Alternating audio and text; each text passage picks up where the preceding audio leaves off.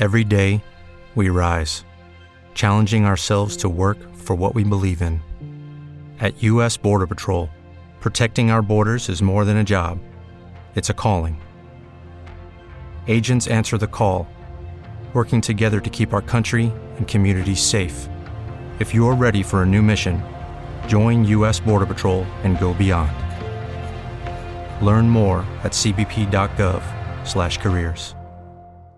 Hey guys, it is Ryan. I'm not sure if you know this about me, but I'm a bit of a fun fanatic when I can. I like to work, but I like fun too. It's a thing. And now the truth is out there. I can tell you about my favorite place to have fun. Chumba Casino. They have hundreds of social casino style games to choose from with new games released each week. You can play for free anytime, anywhere. And each day brings a new chance to collect daily bonuses. So join me in the fun. Sign up now at ChumbaCasino.com. No purchase necessary. VGW Group. Void where prohibited by law. See terms and conditions. 18+.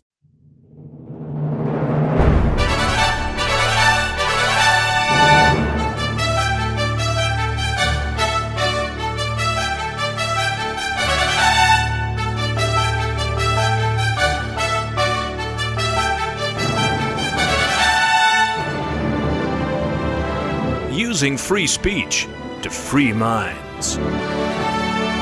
You're listening to The David Knight Show.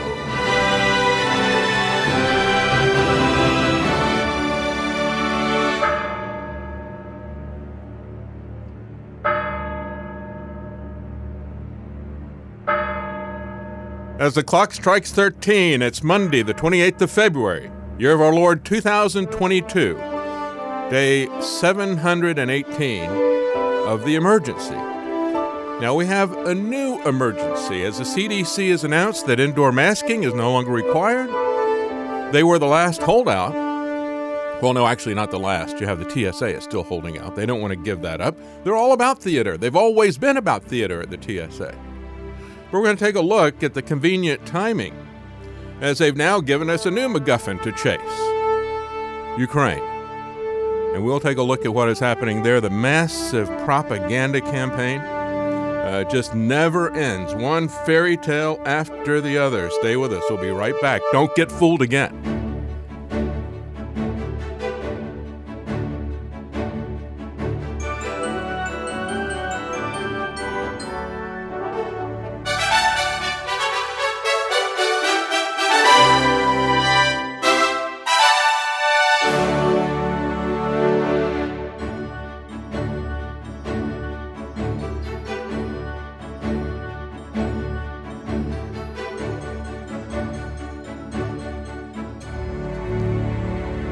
Well, welcome back. And in the later in the program, is it going to be the third hour, Travis? Sam Montoya is going to be coming on with us. He's running for U.S. Congress. He was at the Capitol as a reporter.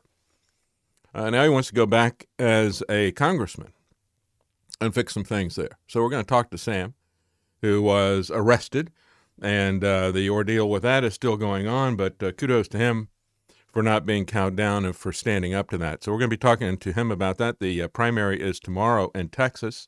We'll talk to him about his experience there. But let's begin where all the news cycle has now been sucked into.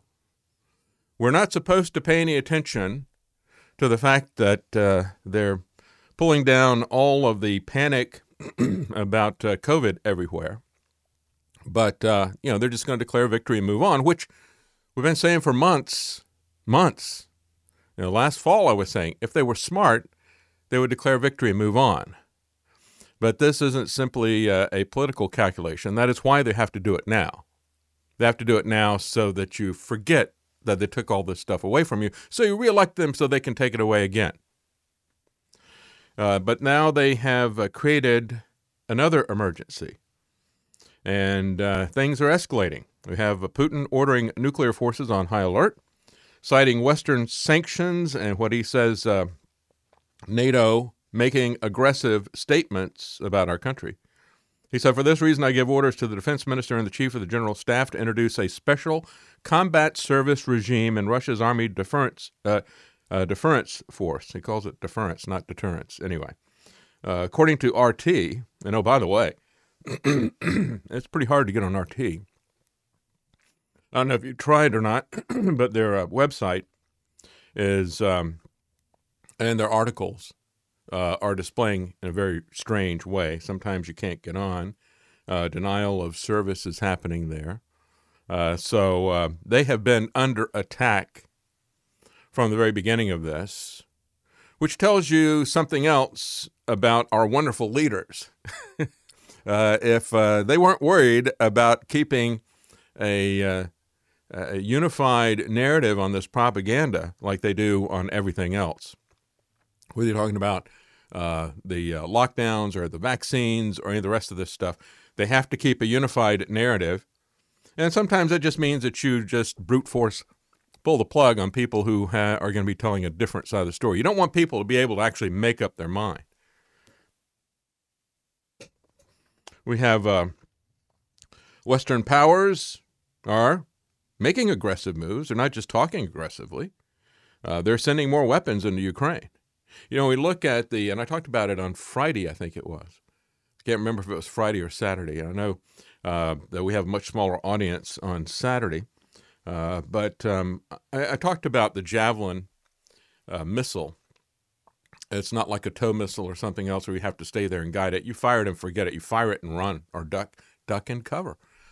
And they're a very amazing piece of technology. And it's been around since the middle of the 1990s. So it's not even all that new, but it's still truly amazing. But it comes with a price. Each one of those missiles costs more than the tank that it's designed to destroy.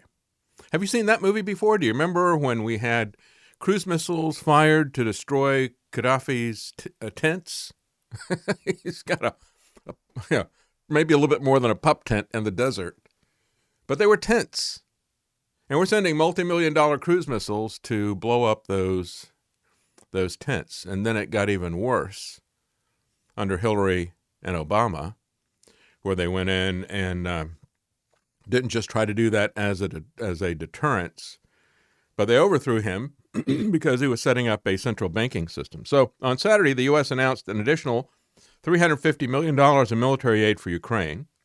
And let me just say that as they are, one of the issues for Putin, that Navalny, who is political dissident, a competition to Putin, very popular, so Putin locked him up. And he has said from prison that these old apparatchiks from the Soviet Union, meaning Putin, that these guys are going to get stuck in a quagmire like Afghanistan. I got to say, it's not like Afghanistan, because I truly do believe that Putin sees this as an existential threat. Afghanistan was a projection of power. It was an imperial war, and you could bloody their nose enough times that you could run them out of Afghanistan by arming a Mouj, as they had John McCain going around doing Republican women fundraisers. Say, here's one of our Mujahideen. He'll be coming back around September 2001. But in the meantime, because he'll be useful for us in those purposes, not that they actually did that, but he'll be useful for us then as well. And so we're going to use them right now as puppets to come after the Afghans and so after the Russians. So if you want to fund an Afghan Mouj, we'll give them some missiles and that type of thing. This is not the same type of situation.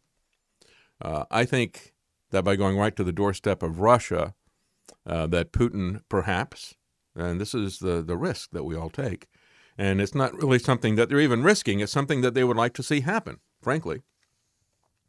I agree with Joel Skousen. The establishment wants a nuclear war. That's part of the Great Reset.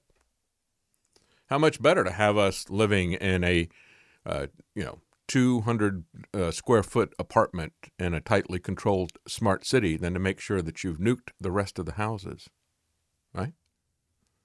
And to make sure that we are dependent on them for everything.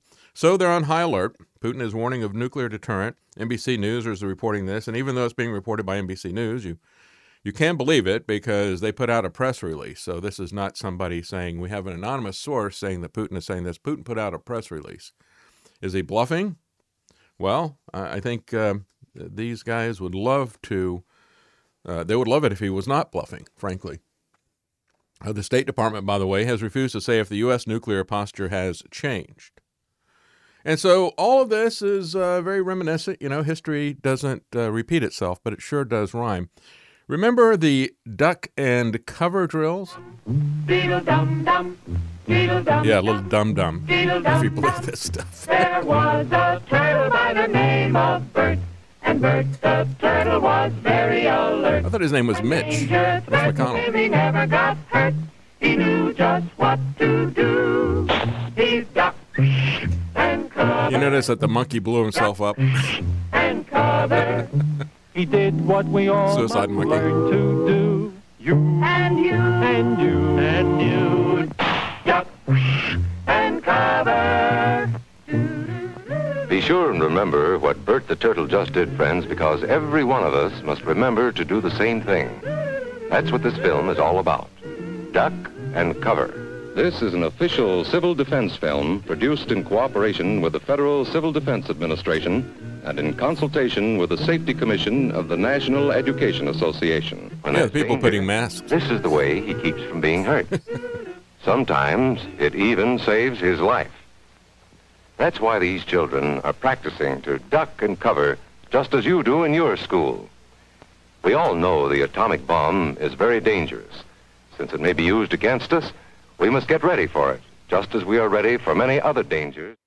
Yeah, we all know that the NEA and public schools are very dangerous. And they may be used against us. They may be used to psychologically scar children.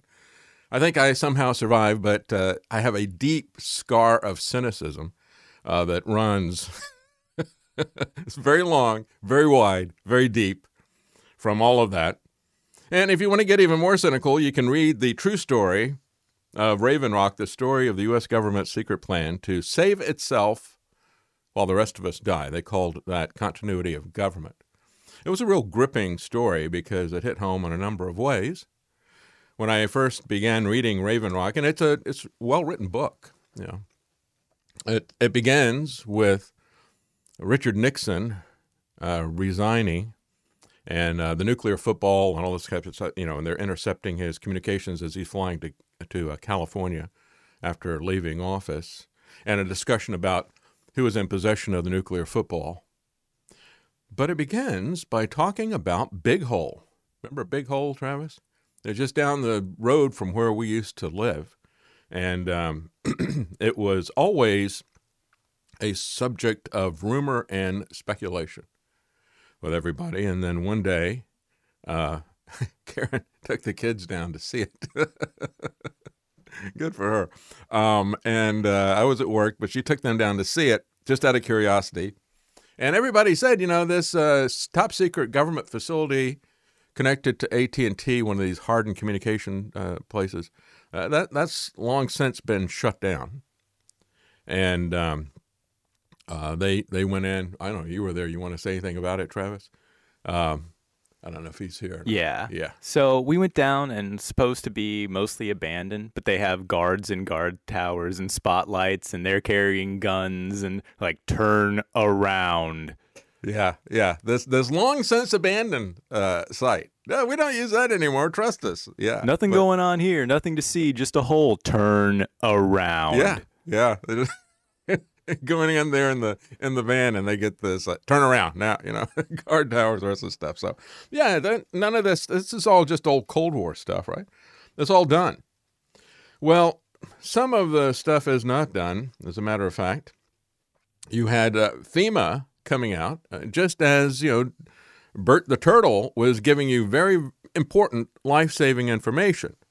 Well, you have the Federal Emergency Management Agency, FEMA, has now updated its guidance to nuclear explosion survival, and they have included very essential tips to deal with COVID because, COVID is the worst disease that mankind has ever known because mankind globally has never responded to any disease like this. So therefore, it must be the worst disease we've ever had, right? They keep telling us that. They've completely altered the global economy. They've rewritten all of the rules based on COVID. So it must be the worst thing, and it absolutely is, because even as you are struggling to try to survive a nuclear blast, ducking and covering into a shelter, assuming that you've got one. Nobody's building shelters anymore.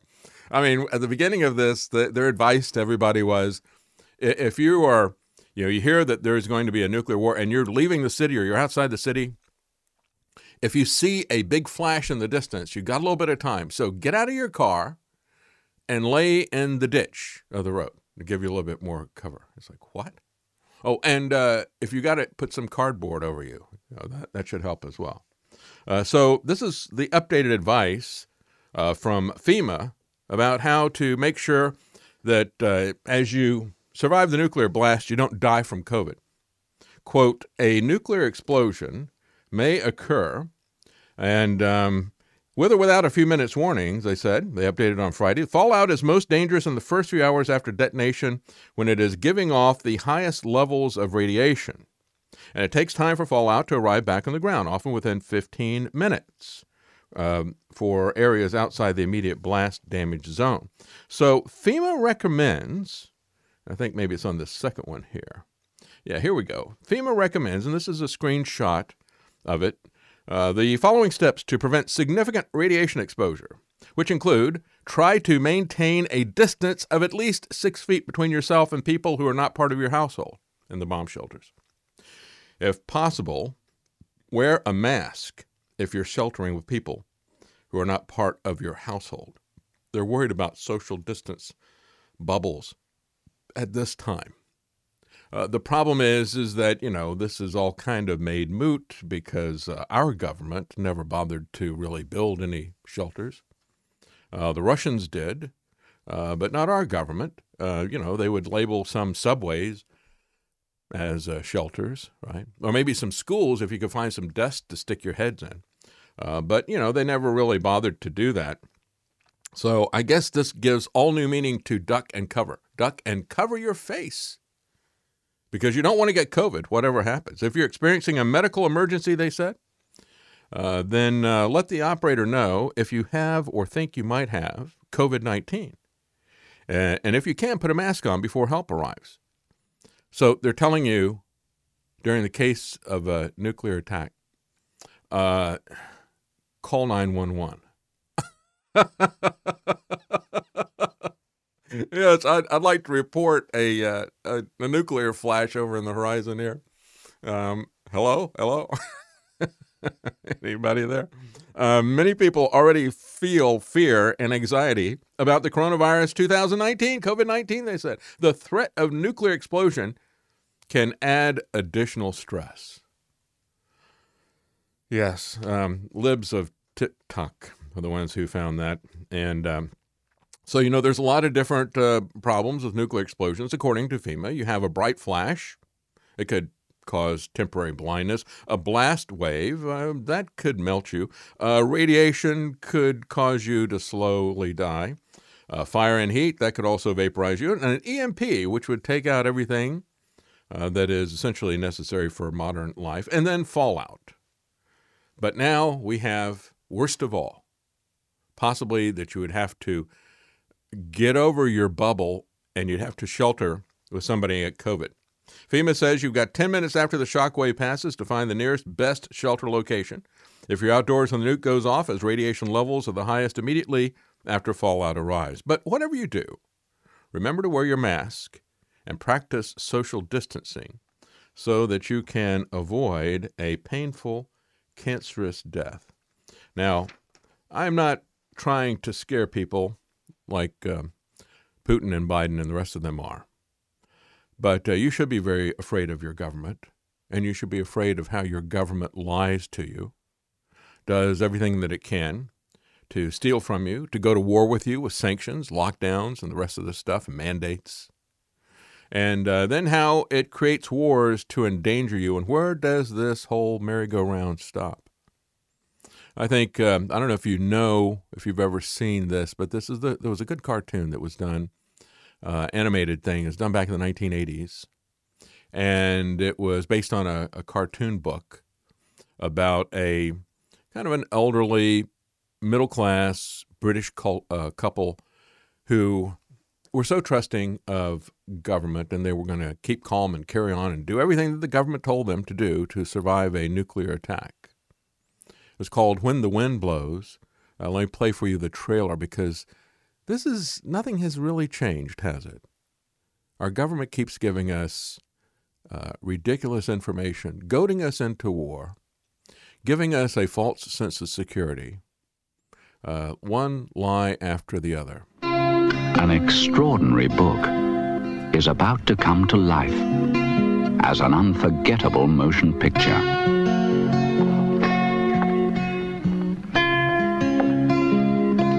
It's the story of Jim and Hilda. Hello, dear. Hello, love. Did you have a nice morning, dear? Oh, all right, thanks. Rather uneventful. Two kind, simple people living on trust and It'll hope. take more than a few bombs to get me down. The Prime Minister, speaking a few minutes ago in the House of Commons, has warned that the international situation is deteriorating rapidly. Crumbs. War could break out. What's the matter, dear? Have you burned yourself? This is it, Dux. Civil defence measures. This is really it. But now they're caught up in events which will change our world forever. Just you be careful, Jane. An enemy missile attack has been launched. Oh, dear. I've left the oven on. Get in, get in, get in! The cake will be burned. So long, child, it's all over. I've never felt the sound. I dread to think of when the wind blows. When the wind blows.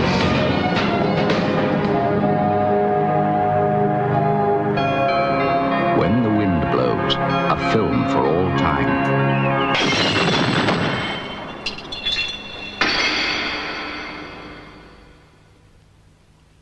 When the Wind Blows.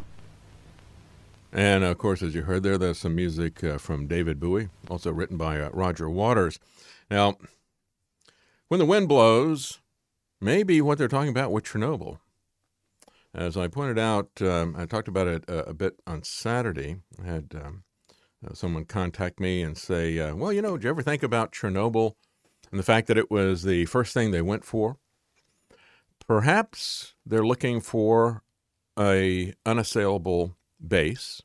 That would be a reasonable, obvious reason that they would go to Chernobyl first, because you don't want to have a heavy bombing campaign right there where they've capped that off, where they have a lot of spent nuclear waste, which, by the way, can, as this article from Common Dreams on Zero Hedge points out, spent fuel cooling ponds and dry stores often contain more radioactivity than the reactors themselves. So you don't want to create a dirty bomb, especially when the wind blows, right? Because the prevailing winds are going to be going away from Russia and into Europe. They've already seen this the first time when this happened with Chernobyl. And as he says, Chernobyl is now a war zone, says Dr. Jim Green. What could go wrong? Assuming there is a gentleman's agreement not to target nuclear power plants, how long would that agreement hold in a war if it had dragged on for years? But of course, by taking that and making that their first objective, they put themselves in a situation where they were essentially unassailable, at least unshellable, and could not be attacked by artillery unless the people were suicidal. And of course, you don't really have to worry about the health of your troops, do you? I mean, the key is that they survive long enough to give you the win. I mean, that's really the calculation of all of our leaders. Just go back. You don't think that we're that way as well? Go back and take a look at depleted uranium and look at the tank crews and what happened to them. Those were our weapons because they wanted to have depleted uranium that was so incredibly dense that I had a friend in the military, in the tank corps. He said that they could shoot, they would be able to find a Russian tank that was being run by the Iraqis on the other side of a sand dune or whatever. Couldn't even see it, but they could line up on it and they could shoot the DU through the sand dune and take out that tank. He said he saw pictures of it. So, that's a very, very effective weapon. And we don't really have to worry about the long-term effects, just like they don't have to worry about Jem and Hilda or whatever their names were in that film there, right? The long-term death from cancer and radiation. That's something we can handle with the VA. We'll give them some benefits or whatever. And I imagine the same kind of calculations being done by Putin and the Russians. What's important right now is that we get to an unassailable position and, protect that. Of course, behind the scenes, Putin could also be blackmailing them to blow it up and blame it on somebody else. Do what I say or could do this. So that might be the way to kick off a nuclear war, to do something like that. We might have to learn the hard way that using pre-deployed radiological weapons to boil water wasn't such a great idea after all. That's basically what nuclear reactors are. You're using pre-deployment radiological weapons, dirty bombs, the rest of this stuff that's going to have to be guarded and protected and cared for 1,000 years or so. And if you don't do it, it can become a weapon or it become a plague. And why are we doing that? Well, we want to boil water, and we've been told we can't do that with coal or other than anything else that produces carbon dioxide, which is what we produce as well. Bennett Ramberg, a former foreign affairs officer with the U.S. State Department's Bureau of Political Military Affairs, and author of the 1985 book Nuclear Power Plants as Weapons for the Enemy, discussed the nuclear risks associated with the Russia-Ukraine conflict February the 14th. He said, power plants are common targets in modern conflict because destroying them inhibits a country's ability to carry on fighting. That's why you had Biden going after our energy sources on day one. This is all about takedown. This is all about scarcity, disruption, chaos, and they're doing it from the inside. They've been doing it from the inside for 718 days. And now they may invite or provoke somebody to do it from the outside as well. Anyway, he says nuclear reactors are not like other energy sources. They contain enormous amounts of radioactive material, which can be released in any number of ways. Aerial bombing, artillery fire, could break a reactor's containment building or sever vital coolant lines that keep its core stable. And it's not just an active nuclear power plant. When we saw Fukushima, it was the cooling ponds for the stored nuclear waste. And that has to be kept cool constantly as well. What a thing we have created. This monster that has to be constantly groomed, monitored, watched for millennia. Anyway, it says, so too could a cyber attack that interrupts plant operations, as would a disruption of off-site power that nuclear plants rely on in order to keep functioning or to keep the nuclear waste there. And so as a result, because they're worried about when the wind blows from Chernobyl and what might happen, even if it doesn't turn into a war where they're throwing nuclear bombs at each other, you have people in Finland buying up iodine tablets and preparing for the worst. They're saying that they are essentially out of iodine tablets in Finland, and Russia is warning Finland and Sweden to stay away from NATO. NATO is the provocateur, but that doesn't excuse Putin's escalation. It just makes his escalation all the more stupid, in my opinion, but not justified. Nevertheless, we understand that it is NATO aggression, even though it was passive aggression. We're going to talk about more about propaganda when we come back, because I tell you, this has been, and I'm glad that it hasn't been as widespread so far as it could have been. But still, we've likely had a lot of death. We don't know what the count is, how many hundreds of people have died with this. And yet when you look at the propaganda that is being put out, it is insane. Besides being dangerous, it is absolutely insane. And pretty hysterical. We're going to take a look at some of that when we come back. Hello, it is Ryan, and I was on a flight the other day playing one of my favorite social spin slot games on ChumbaCasino.com. I looked over at the person sitting next to me, and you know what they were doing? They were also playing Chumba Casino. Coincidence? I think not. Everybody's loving having fun with it. Chumba Casino is home to hundreds of casino-style games that you can play for free anytime, anywhere, even at 30,000 feet. So sign up now at ChumbaCasino.com to claim your free welcome bonus. That's ChumbaCasino.com and live the Chumba life. No purchase necessary. VGW Group. Void where prohibited by law. See terms and conditions. 18+. Step into the world of power, loyalty, and luck. I'm gonna make him an offer he can't refuse. With family, cannolis, and spins mean everything. Now, you wanna get mixed up in the family business. Introducing The Godfather at ChumbaCasino.com. Test your luck in the shadowy world of The Godfather slot. Someday, I will call upon you to do a service for me. Play The Godfather, now at ChumbaCasino.com. Welcome to the family. VGW Group. No purchase necessary. Void where prohibited by law. See terms and conditions. 18+. With Lucky Land Slots, you can get lucky just about anywhere. Dearly beloved, we are gathered here today to... Has anyone seen the bride and groom? Sorry, we're here. We were getting lucky in the limo and we lost track of time. No, Lucky Land Casino, with cash prizes that add up quicker than a guest registry. In that case, I pronounce you lucky. Play for free at LuckyLandSlots.com. Daily bonuses are waiting. No purchase necessary. Void where prohibited by law. 18+. Terms and conditions apply. See website for details. Stay with us.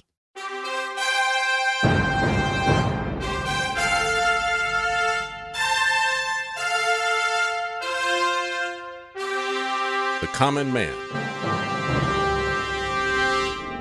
They created Common Core to dumb down our children. They created Common Pass to track and control us. Their Commons Project to make sure the commoners own nothing.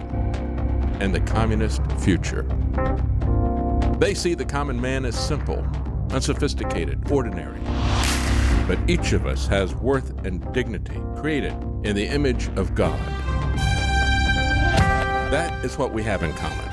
That is what they want to take away. Their most powerful weapons are isolation, deception, intimidation. They desire to know everything about us while they hide everything from us. It's time to turn that around and expose what they want to hide. Please share the information and links you'll find at thedavidknightshow.com. Thank you for listening. Thank you for sharing.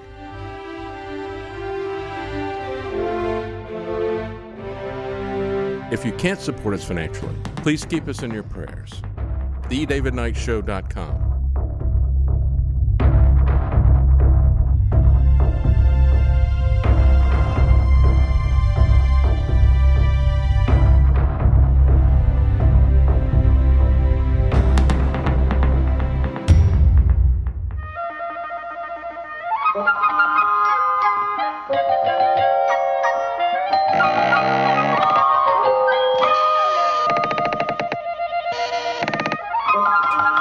That's right. It's time for our fractured fairy tales. Fractured propaganda, anyway. Propaganda exposed and ridiculed, because ridicule is our most effective weapon against these people. They seek, no matter what has happened and the tragedies that have happened now, they seek to expand it. The American rhetoric, the escalation, the arming is just as undeterred and just as aggressive and doubling down, just as Putin is doubling down. And that ought to concern us. The fact that both sides appear to be doubling down.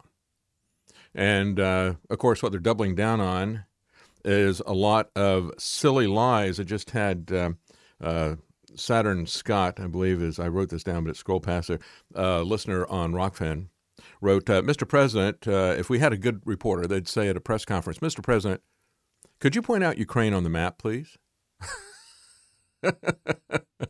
You dog-faced pointing liar, what are you asking me a question like that for? And as a matter of fact, that was already kind of anticipated by the Babylon Bee. Headline, Americans will now be required to identify Ukraine on a map before posting an opinion on Ukraine. It said social media is going to put that up. It looks like you were trying to tweet about Ukraine. Please locate the country on a map first. And you have to make your selection before you can continue and post. They said this won't, of course, stop all the bad opinions from getting out there, said one analyst, But it should filter out something like 98% of the uninformed rhetoric on the conflict, and in some small way, it'll increase American knowledge of geography, which is never a bad thing. Well, it's about more than geography, isn't it? And we have a lot of recycled video being put out of things that really happened, but not here, not here and not now. And the very first day when I was showing all these clips that were going up on social media, I said, well, here they are, and there's no context to them. Some of them look authentic and may be authentic, but I don't know when or where these were shot, even if they are authentic. So I don't really know. And it turns out that a lot of them were not shot there, and they were not shot as this was rolling out in Ukraine this last week. So we don't just have recycled lies, but we've got a lot of recycled videos that they're using to lie. As a matter of fact, as I was showing some of those clips, Vince Agnelli, who's been on the show many times, sent a message, and he said, look at the silhouettes of those planes. Those are not legit silhouettes of planes. And I said, yeah, again, I don't know what we're seeing here. I'm just showing you what is on Twitter right now. And we can't trust any of this stuff because this is coming from governments. It's coming from major media accounts, blue check marks. You know, all the people who lie to you all the time, the authoritative sources that lie constantly. So here's some examples. And this is from MiddleEastEye.net. And they spotted a lot of recycled war footage from the Middle East that they said this is from Russia and Ukraine. For example, they said Russia-Ukraine war, Putin is now doing what he accused America of, regime change. In recent European history, the war is playing out in real time on digital platforms, as they point out. So first one, Syria. One particular video has been blamed for being a major source of fake news spreading online. Drone imagery shows Russian troop movement around Ukraine border. This is near Kharkov region, where the first guards of the Russian tank army were spotted earlier today. So it alleged to show footage from an unmanned vehicle precisely targeting and blowing up artillery, including tanks.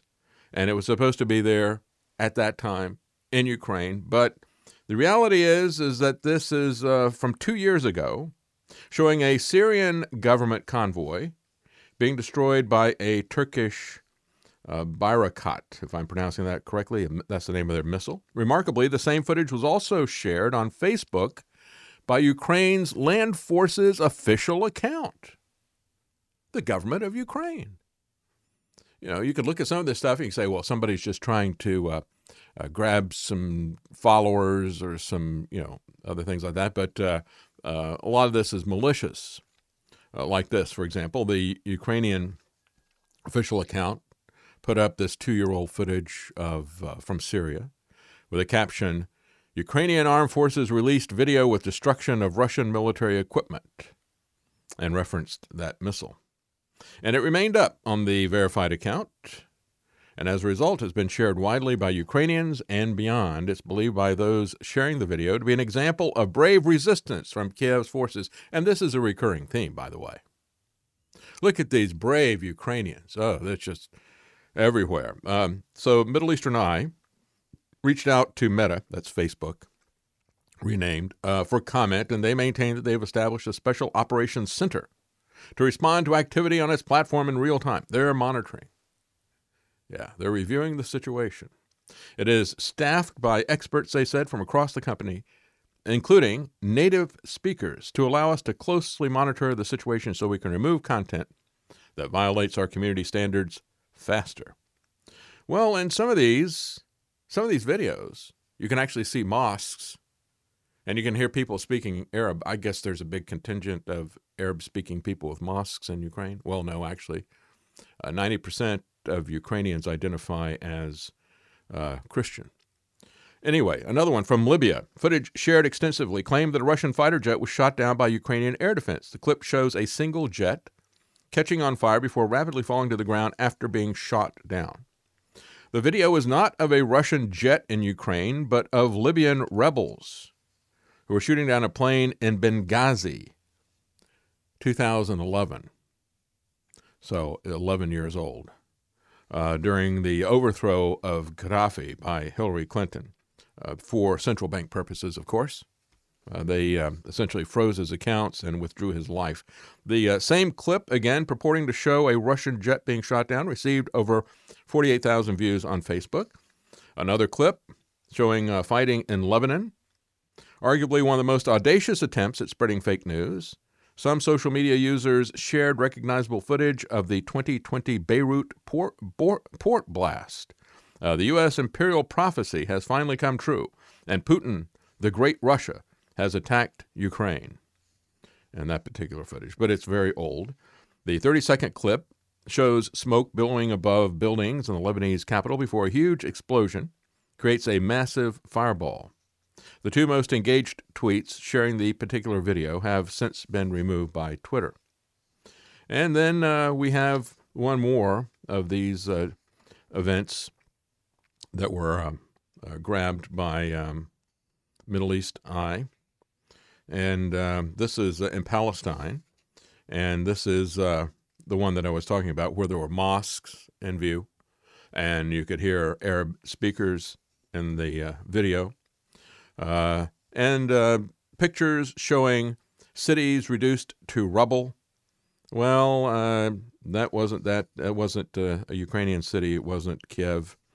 It wasn't Kharkov. It wasn't any of those. As a matter of fact, last week we talked about the mobile crematoriums, and that was one that certainly did not pass the sniff test. Travis was the first one to talk to me about that. He saw that first, and he was laughing about it. Mobile crematoriums.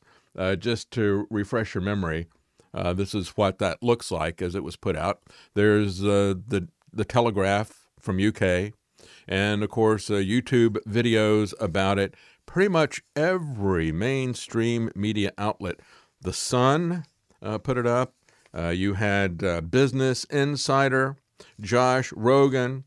You had Fox News, CNN, The Mirror, The Metro, Daily Mail. So most of them British, but, Fox and CNN picked up on it as well. Everybody was picking up on it. And my comment at the time was, they were saying, well, this is really, Putin is just going to cremate the soldiers on the spot to try to hide any casualties. And what is that going to do for morale? And I said, well, what does it do for morale to be sent into a war that's unnecessary, to know that you're probably going to die anyway? I don't really care what they do. That's the next step. And I said, as I talked about it at the time, I said, but, as we think about this, each of us ought to live our lives as if there is a mobile crematorium following us around, because tomorrow or even later today is not promised to any of us. And so the screaming headlines from the Telegraph: Russia deploys mobile crematoriums to follow its troops into battle. And then we had Ben Wallace, the UK Defense Secretary, suggested that the vehicle-mounted incinerators would be used to hide evidence of battlefield casualties, and the media went full tanto. And again, that was the expression that Ben Wallace used. Everybody was echoing that. They said, oh, look, the Russians have gone full tanto. Also, I just want to break in here really quickly. One of the worst things that always happened with war is a pestilence that usually came with it due to all the dead bodies back in the day. If an invader was going to bring a crematorium with them to clean up their mess as they went and not leave just a mass of bodies lying around, that would actually be kind of thoughtful if you think about it. Well, they are thinking about it. They've got some people talked about how they're designing the eater robots, like the Skynet type of thing, where they can use dead humans to fuel themselves and keep going on. Yeah, it's none of this makes any sense, though. And as they pointed out, the Russians have a doctrine, just as we do, that they don't leave anyone behind. They actually have a name for it, Code 200, or as they call it, Gruze 200. And it says, quote, all the dead bodies being transported away from the battlefield. In other words, nobody left behind, even the dead bodies. But it turns out, as ridiculous as this story was, and, of course, you didn't buy into it either, Travis, but as it turns out, all of these pictures are from about a decade ago, 2013. They're recycling pictures, with just like these recycled war videos. All these pictures of the mobile crematoriums are there as well. The Telegraph took the exact same video, and they cut out the part at the end with contact information showing that it's an advertisement. It was a video that was not put out by the Russian Defense Ministry. It was a video that was put out by the company that was selling mobile incinerators. And they were using it for biological waste. They were using it, as they pointed out later in a Wall Street Journal story about this. Wall Street Journal interviewed people from the company. Mikhail Vostrikov, chief executive of the company Tourmaline, a Russian company. This is Wall Street Journal talking about this back in 2015. So Telegraph, the UK Telegraph, gets a video. They know it's an old video. They know it's a promotional video from this particular company. They know it's not from the Russian Defense Department. They cut off the promotional thing at the end and portray that as something that is coming from the Russians now. 2013, 9-year-old video. And then 2 years later, 2015, this story from Wall Street Journal talking about a Russian company that makes and sells incinerators. They said they rejoice when Mr. Putin orders things to be destroyed. One year, it was caviar from illegal poaching. Another year, it was petroleum byproducts that proved to be particularly lucrative for his St. Petersburg-based firm. Mr. Vostrikov said, "We all fell on our knees and kissed the portrait because we received so many orders from Putin. Since Mr. Putin's latest decree, the phones have been ringing. Discussions with the government are underway. 2 new incinerators are en route to burn contraband coming over the Chinese border." That's what they've been using it for, burning contraband. And Wall Street Journal pointed that out 7 years ago. But the British government produced zero evidence that this machine is currently being used in the war. Dozens of top media outlets in the world ran with it anyway after the Telegraph put that out there, manufactured that. Oh, and by the way, as more evidence that the UK Telegraph deliberately did this to lie to people, they disabled comments. So they edit the video to show that it was a commercial advertisement, not associated with the military. They provide zero evidence of it, and then they shut off the comments so that people can't talk about it. Then picked up by all of these mouthpieces for the government establishment, like Business Insider. They're one of the worst. Putin going to extreme lengths to hide Russian soldiers who are dying while fighting in Ukraine. That was a story from way back in 2015. They even recycled that story. Russia is using mobile crematoriums to hide the Ukraine dead. And this goes back to 2015 as well. Why would they do that? Well, because there's been fighting going on in Donbass, other regions, for over 8 years. And so they've been using this mobile crematorium story for 8 years. It is recurring recycling of lies. And so then CNN does it. And you have the Mirror, you have the Metro, both of those UK publications. Fox News headline, Ukraine invasion. Russian forces have mobile crematorium that can evaporate soldiers killed in attacks. The Daily Mail, revealed.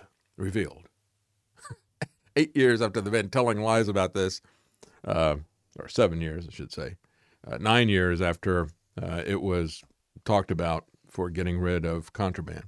But Daily Mail, revealed Russia's mobile crematoriums designed to evaporate dead soldiers and hide the true scale of war. And they put evaporate in quotes. That's the terminology that was invented by created by the Telegraph at the initiation of this lie. As Information Liberation points out, they've got all the headlines that are snapshots of it there.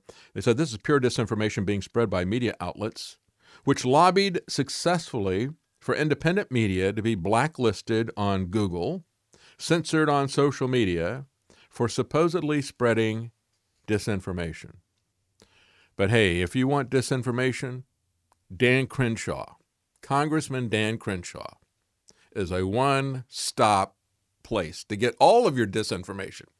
Nobody's doing it better. I mean, he's even better at disinformation than Matt Drudge is right now.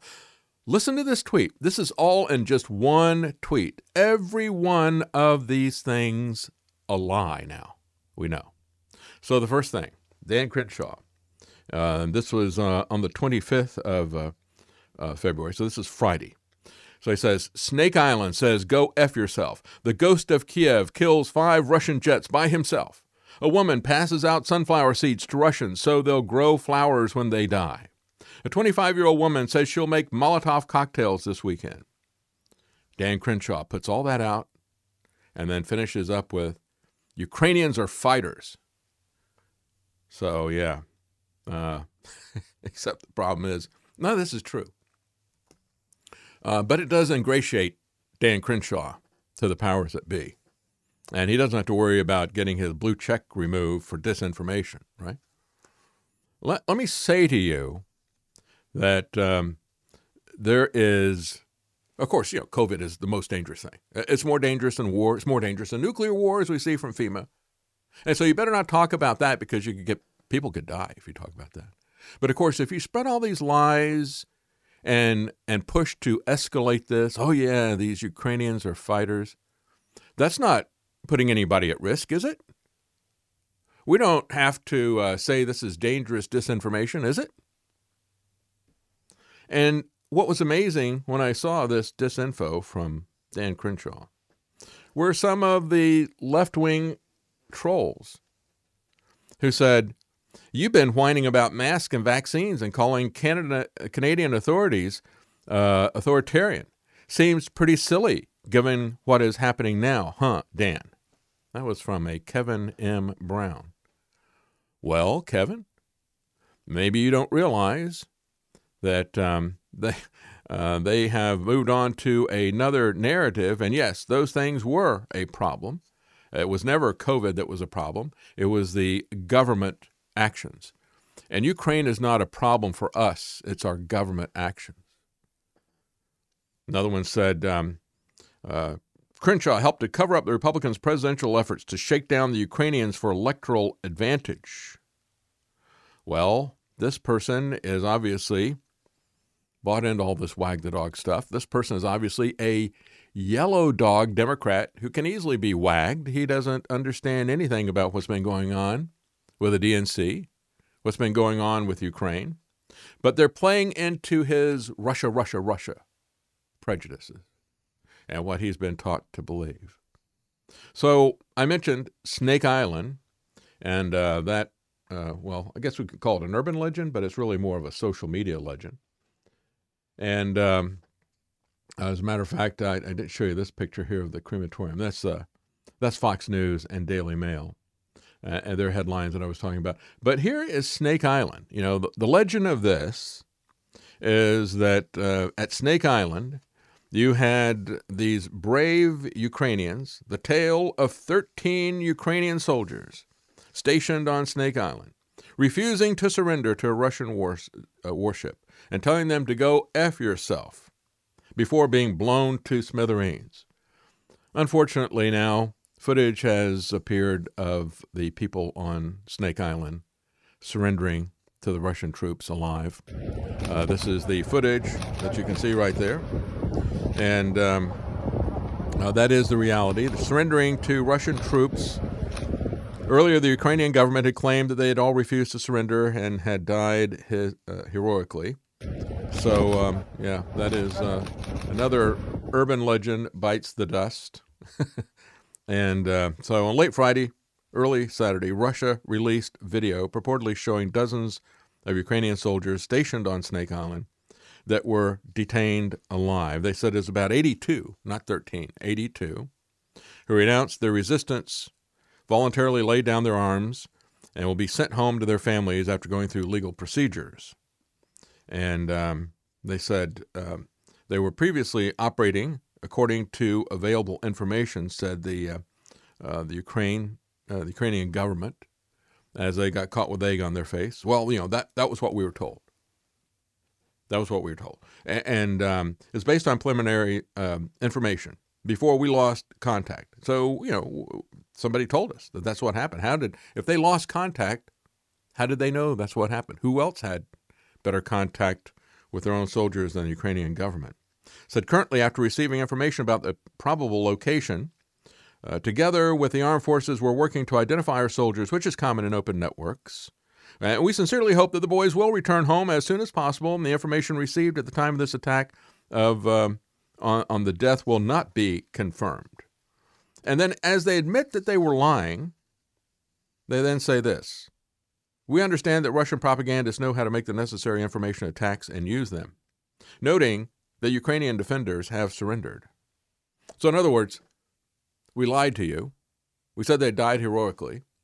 And now when we're caught, we say, well, we'd lost communication. So somebody told us that. Well, who was in communication with them if you lost it? And then when the video surfaces, they say, those Russians, they're propagandists. And of course they are. Every one of these governments is lying to us on both sides. You can't tell anything that is happening here. So as a matter of fact, when you look at how they are censoring all information everywhere, Snake Island is just one of the examples. But again, in this article, Information Liberation has grabbed the headlines from all of the major news media. Fox News, Ukrainian soldier live stream from Snake Island during heroic stand against Russia. How did that happen, Fox? Because they didn't have any communication, they say now. Oh. Who lied to who? New York Post, defiant Ukrainian border guards killed after telling Russian warship to go F yourself. BuzzFeed, same quote. These guards on a Ukrainian island being refused to surrender before being killed by Putin's troops. The Guardian, same thing. USA Today, same thing. Same thing. We've got pictures of a Strela tank. This is another one, not a tank, a Strela air defense system. So, we had the pictures of a tank that was running over a car and other things like that. And so now people are starting to get close-ups of some of these things and saying, well, that's not the right kind of equipment. This is just one example. Reminder, be skeptical of any initial reports or claims tonight, including those from Russia or from Ukrainian government sources. Many people said this was a Russian tank in Kiev this morning, but it is a Strela 10, an air defense system. It is almost certainly Ukrainian. And then we have the ghost of Kiev. Oh, yes, the ghost of Kiev. You have the legend of the fighter pilot that downed 6 Russian jets. And as this legend is spreading, and it's being picked up and passed on by people like Dan Crenshaw and his buddy Adam Kinzinger, somebody put in Sam Hyde. I talked about this last week. You can see that Sam Hyde's face there, photoshopped awkwardly into a picture. Nobody else bought this except Adam Kinzinger. And I'm not sure that Adam Kinzinger is that stupid either. I think he's just using whatever propaganda he can. Because even after this was blown up and people exposed what this was, you still have people saying, I don't care. I don't care, and I'll show you those in a moment. But first of all, Ghost of Kiev, he says he has a name, and he has absolutely owned the Russian Air Force. Godspeed and more kills, Samuel. And, of course, Sam Hyde is a comedian. They have used him to as a poster child for shootings that have happened. As a matter of fact, very similar to what you see just happening with Snake Island. There was a shooting a few years ago. I mentioned this last week when I talked about Sam Hyde. And CNN, Jake Tapper particularly, repeated the statement by a Democrat congressman who said that this particular shooting was carried out by, we now know the person's name is Sam Hyde. And so that congressman said it, and Jake Tapper ran with it.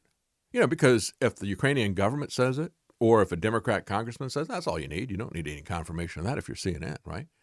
And so I mocked him I mocked Jake Tapper on social media. And he replied and said, I was told that by a congressman, and that is a good source of information. Of course we're going to go with a congressman. I said, of course you would, especially a Democrat congressman, and you would never check your sources and make sure this is right, would you? And at that point he banned me. But that's exactly what happened. That's the excuse from all these different, well, we were told that by the Ukrainian government. And so, hey, that's we can take that to the bank, right? So, yeah, you look at this and the people are undeterred. Look at this tweet that came out. After all this was mocked and exposed and the whole Sam Hyde stuff and everything, look at these tweets. This one from somebody called Christopher Goldsmith. He's got a check mark by him, so maybe, unlike me, he's somebody that Twitter likes. They won't give me a check mark. Not that I want one. I won't give them the information they want to give me one anyway. But he says, as your resident disinfo expert, I'm here to tell you that the truth behind the ghost of Kiev doesn't matter. The legend matters. It's boosting Ukrainian morale, and Ukrainian resilience is scaring the hell out of Putin. So tweet away. See, truth doesn't matter. Our agenda is all that matters. And then this tweet. This is from somebody called KFC Barstool. Kentucky Fried Chicken Barstool? Is that the? They also got a check mark there. Also a person loved and honored by Twitter, given the sacred check mark. The people who crap on the ghost of Kiev for being a fake story are the worst. How about maybe just getting behind a badass story to support Ukraine, rather than priding yourself on being little snoopsy narcs? Okay. Yeah, so, again, the truth doesn't matter. Just get behind Ukraine. Right now, we just need to cheer Ukraine, and the truth doesn't matter. They admit that. Take a look at this picture here. This was shown as evidence of Russian damage that was done. And look, he did start shooting a war. He deserves that kind of damage, but they undermine their case when they show this type of thing. As I pointed out, this is somebody probably with the Russian government called Russians with an Attitude. They're doing their own counter-narrative on social media. An apartment building was hit in Kiev. Currently unclear whether it was hit by a Russian missile aimed at a nearby airport or by Ukrainian manpads trying to take down the plane that was firing at the airport or another building. Former was probably more likely. So, we don't know. It's up pretty high. There is no rationale for something like that to happen. But, of course, if you start a shooting war, you're going to have innocent civilians killed. That's why you don't start wars. That's why you don't escalate wars. Most likely, they said, the lack of necessary maintenance and aged equipment that has been in service with the Ukrainian military since Soviet times, if it was, as they said, maybe a missile that was shot up at a plane. Maybe it didn't work because it's very old. Maybe it wasn't maintained properly. That's their rationale behind it. But look, you're still talking about an escalation into a shooting war. And I'm not going to defend Russia or Putin over that at all. None at all. I know this is passive-aggressive, and I know that NATO is still acting in aggression. I know they're still arming people. They want to have a protracted war right there. They're playing a very dangerous game of empire, and it is reprehensible. But it's, again, it's to take it to the next level. I don't find that justified, personally. So and then we have this. We have this type of propaganda put out there. How many pictures of armed Ukrainian women have you seen everywhere? Former Miss Grand Ukraine joins the fight against Russian invasion. So on the right hand, you see her in her evening gown, all dressed up with makeup and everything. And then she is posing holding a gun to the side there. Proving what? Well, that a former model can hold a gun for a picture. There's and we're looking at, as they're training these people in Ukraine, picture after picture after picture, they've got wooden rifles that they're giving to women and to men to train with. And it's like, is that what you want to train with? Is that really your how this is going to pan out for you guys? Meanwhile, we've got a lot of fake news in and around the president, Zelensky, and he is now, as dire as all this is, and we've seen all of these pictures of him suited up for war. It turns out that was last summer when they were having some drills. All those pictures are being recycled as well. So he's not the guy who's gotten a helmet and his combat fatigue, is going to go fight the Russians. No, what he's actually doing is he's talking to Sean Penn about a documentary. While all this is happening, we've got Sean Penn meeting with Ukraine's comedian president, Vladimir Zelensky, as part of a documentary on the Russian invasion. As his country is being destroyed, he's filming a documentary. So, Sean Penn visiting President Zelensky amid all the calamity, and Zelensky finds time to chat with him. Oh, isn't that interesting? Yeah. So, if that wasn't crazy enough, here's the next thing. The chief of MI6 in UK, Richard Moore, says to the Ukrainians, remember what you're fighting for. You're fighting for LGBT plus rights. Is that right? Is that right? With the tragedy and destruction unfolding so distressingly in Ukraine, he says, we should remember the values and the hard-won freedoms that distinguish us from Putin. None more than LGBT plus rights. So let's resume our series of tweets. So I guess now we have some new letters to add to the LGBTQ plus IA or whatever. We can now call it the LGBT MI6. These are spies who identify as LGBT.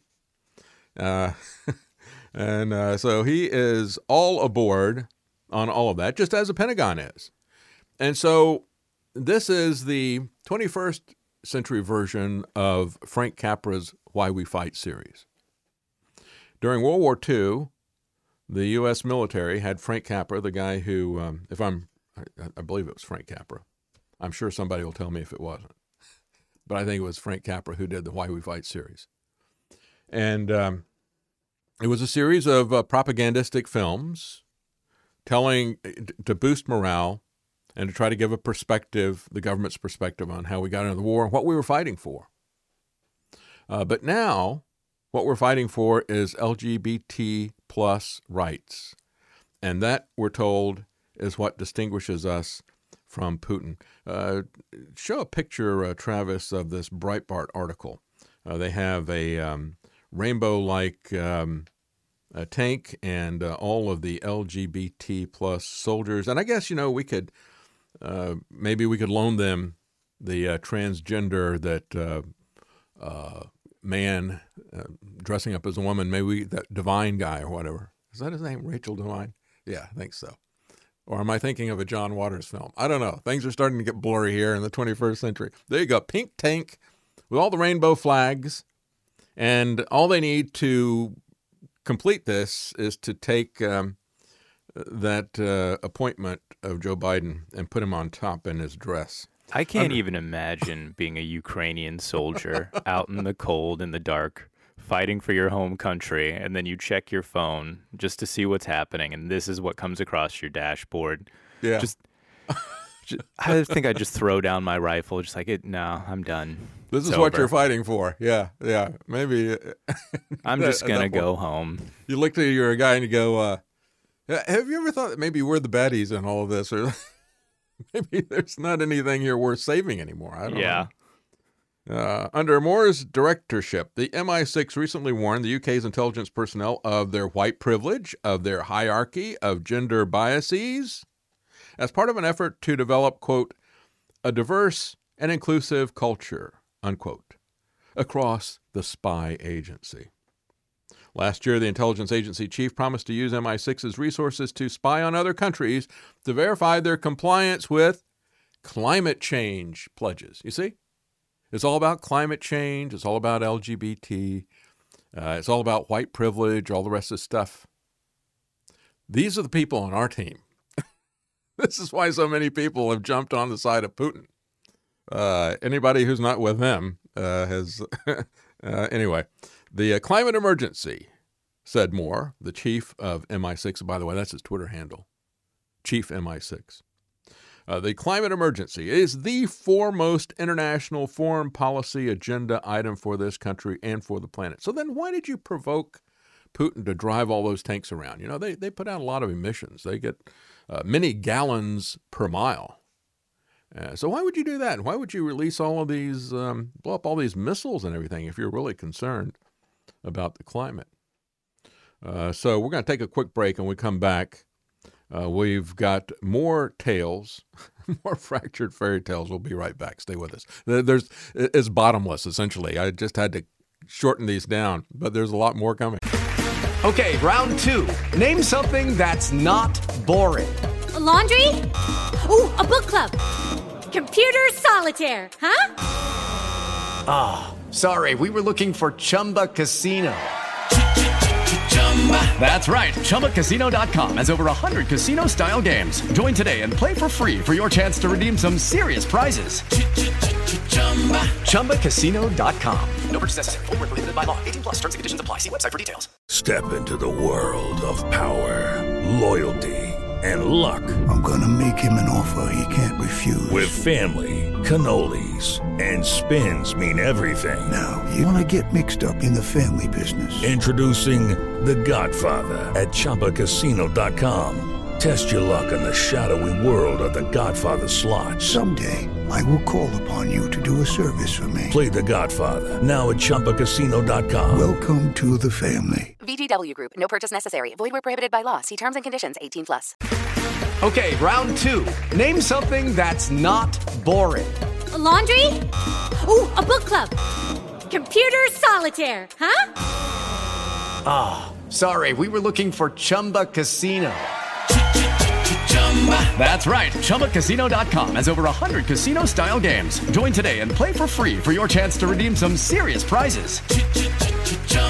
ChumbaCasino.com. No purchase necessary. Void where prohibited by law. 18+. Terms and conditions apply. See website for details.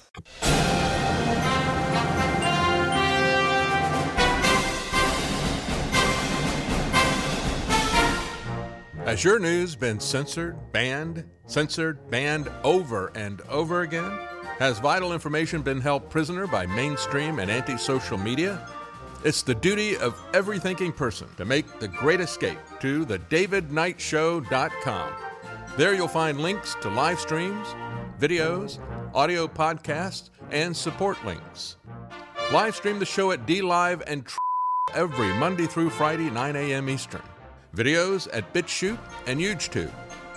New audio podcast, The Real David Knight Show, at Podbean, iTunes, Stitcher, iHeart, Spotify, and more.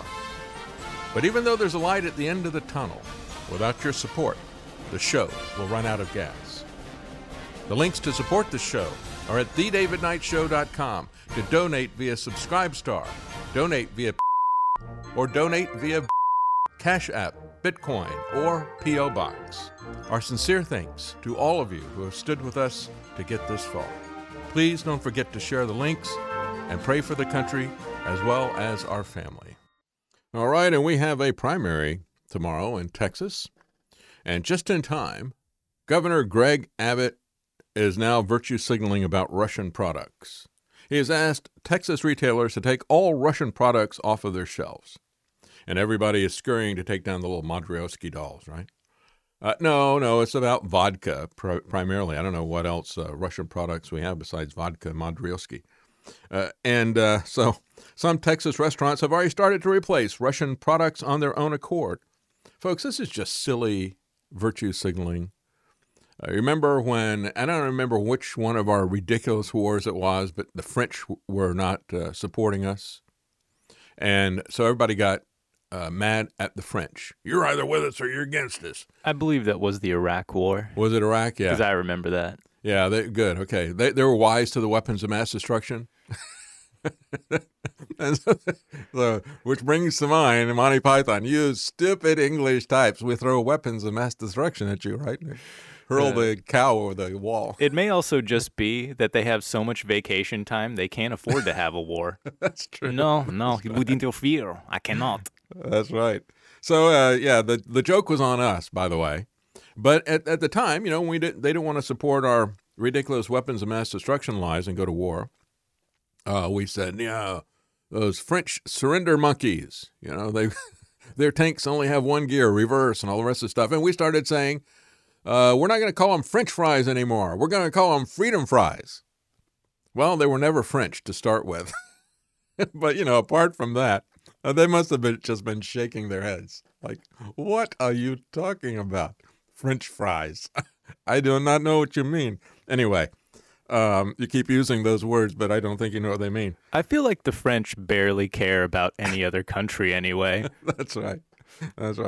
But, 50 million Frenchmen were not wrong about weapons of mass destruction. The Cheneys and the Bushes and the rest of these people were.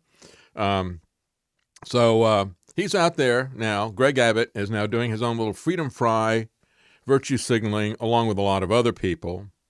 And this article here, the Dallas Morning News, typically they don't like Greg Abbott, but, they're going to go out there and they're going to feature him, and then they're going to go around and talk to all these different people who have restaurants, the executive director of the Texas Package Stores Association and so forth. Another restaurant owner said all 6 of his restaurants in his 47-year-old business have already been told to pull Russian vodka. He's got locations, 2 of them in Austin and San Antonio, 1 in El Paso, and a restaurant in Albuquerque. Well, he'll pull the vodka and then he can just use it later, right? What's the big deal about this? And as many people point out, well, why pull it off the shelves? You just don't buy any more of it. You've already bought it. I mean, did we have, and of course this is happening in Canada as well. Canada, U.S. bars, liquor stores are taking away vodka off the shelf. Well, did we take maple syrup off the shelves and boycott Canadian maple syrup when Trudeau was doing what he did to the truckers? No, we didn't, did we? So, again, this is just more of the wartime insanity. Oh, and then it gets even better. Take a look at this article talking about Chicken Kiev. Did I not give that to you? I don't see that in here, Travis. There's a, see if you can find that while I'm talking about this. Somebody wrote an article. I took a screenshot of it, and it says, don't call it Chicken Kiev, Kiev. Spell it with a Y, the way that you're now seeing Kiev spelled. And I just have to say, if you are going to do, if you're going to talk about Chicken Kiev and how it's not politically appropriate, I mean, in light of the ghost of Kiev and all the rest of the stuff, we can't have chicken associated with Kiev, no matter how you spell it, right? Even if you spell it politically correct with Kyiv. Yeah, there you go. You found the article. Scroll up and see if you can find the picture. Yeah, there it is right there. And the tweet, I think, is coming on right underneath that. Please change the name on the menus to spell it the way all the propagandists are spelling it right now. Instead of Kiev, spell it Kyiv. But again, you got to realize it's going to be dangerous because you're going to be associating chicken with Kiev. We don't want to do that. Also, I'm sorry to break in again, but it's really spooky to me how malleable we've made language. Like, anytime something happens, it seems like, oh, change this, rename that.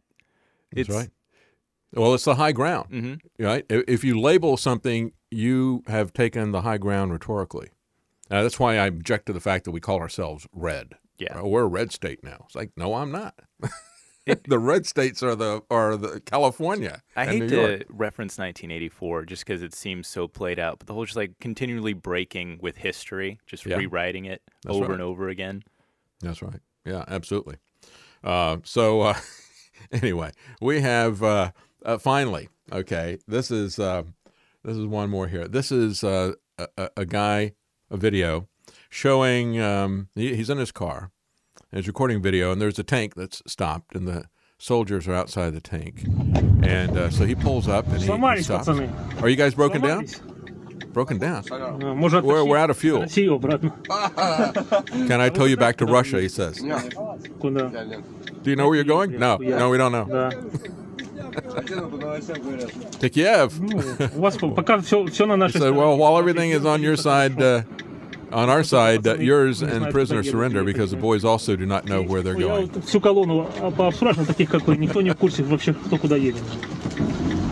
he drives off.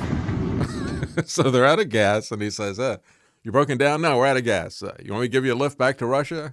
And they all had a laugh. What that reminded me of was the Russians Are Coming. The Russians Are Coming. That movie that I play all the time. This thing. Everybody to get from sea. You know, they're in a submarine and something happens. I don't know. They run out of gas. I know they didn't run out of gas, but something happened, and maybe they ran aground. I can't remember. It's been a while since I watched the movie. But they go on to the into this small rural town, and they're trying to, I guess, find what they need or something. And everybody in that small town thinks the Russians have invaded them. But, of course, the Russians have invaded Ukraine. That's for sure. But perhaps, and hopefully looking at that video, it is not as dire as many are portraying it. Then there's the story. I don't know if this is true or not. 2 Russians had their vehicle sputter out. They also ran out of gas. What does this say about the Russian military and their ability to handle logistics? You know, Napoleon understood that a long time ago. He said an army runs on its stomach, and tanks run on gas. We should explain that to Putin, I guess. I don't know. So they ran out of gas, so they went to a local Ukrainian police station, they say, and they asked if they could have some fuel, at which point they were arrested by the police. Now, I don't know if that's true or not. I mean, we're talking about not the fog of war, but we're talking about the punchlines of war. And when you look at all this stuff, it's really just kind of a joke. Again, the pictures of the Ukrainian president fighting on the front lines and everybody cheering him on, but they're all recycled pictures from April of last year. As the conservative treehouse says, question everything. Take nothing at face value. It's very easy to become a victim of psychological warfare intended to manipulate our opinions.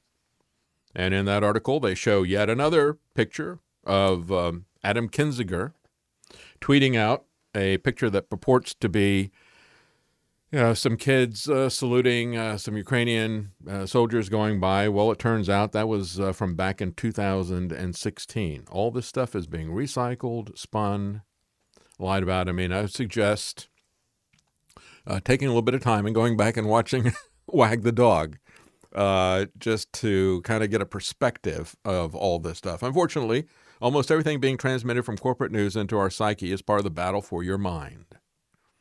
The goal is to create a self-fulfilling prophecy. Keep a distance from this.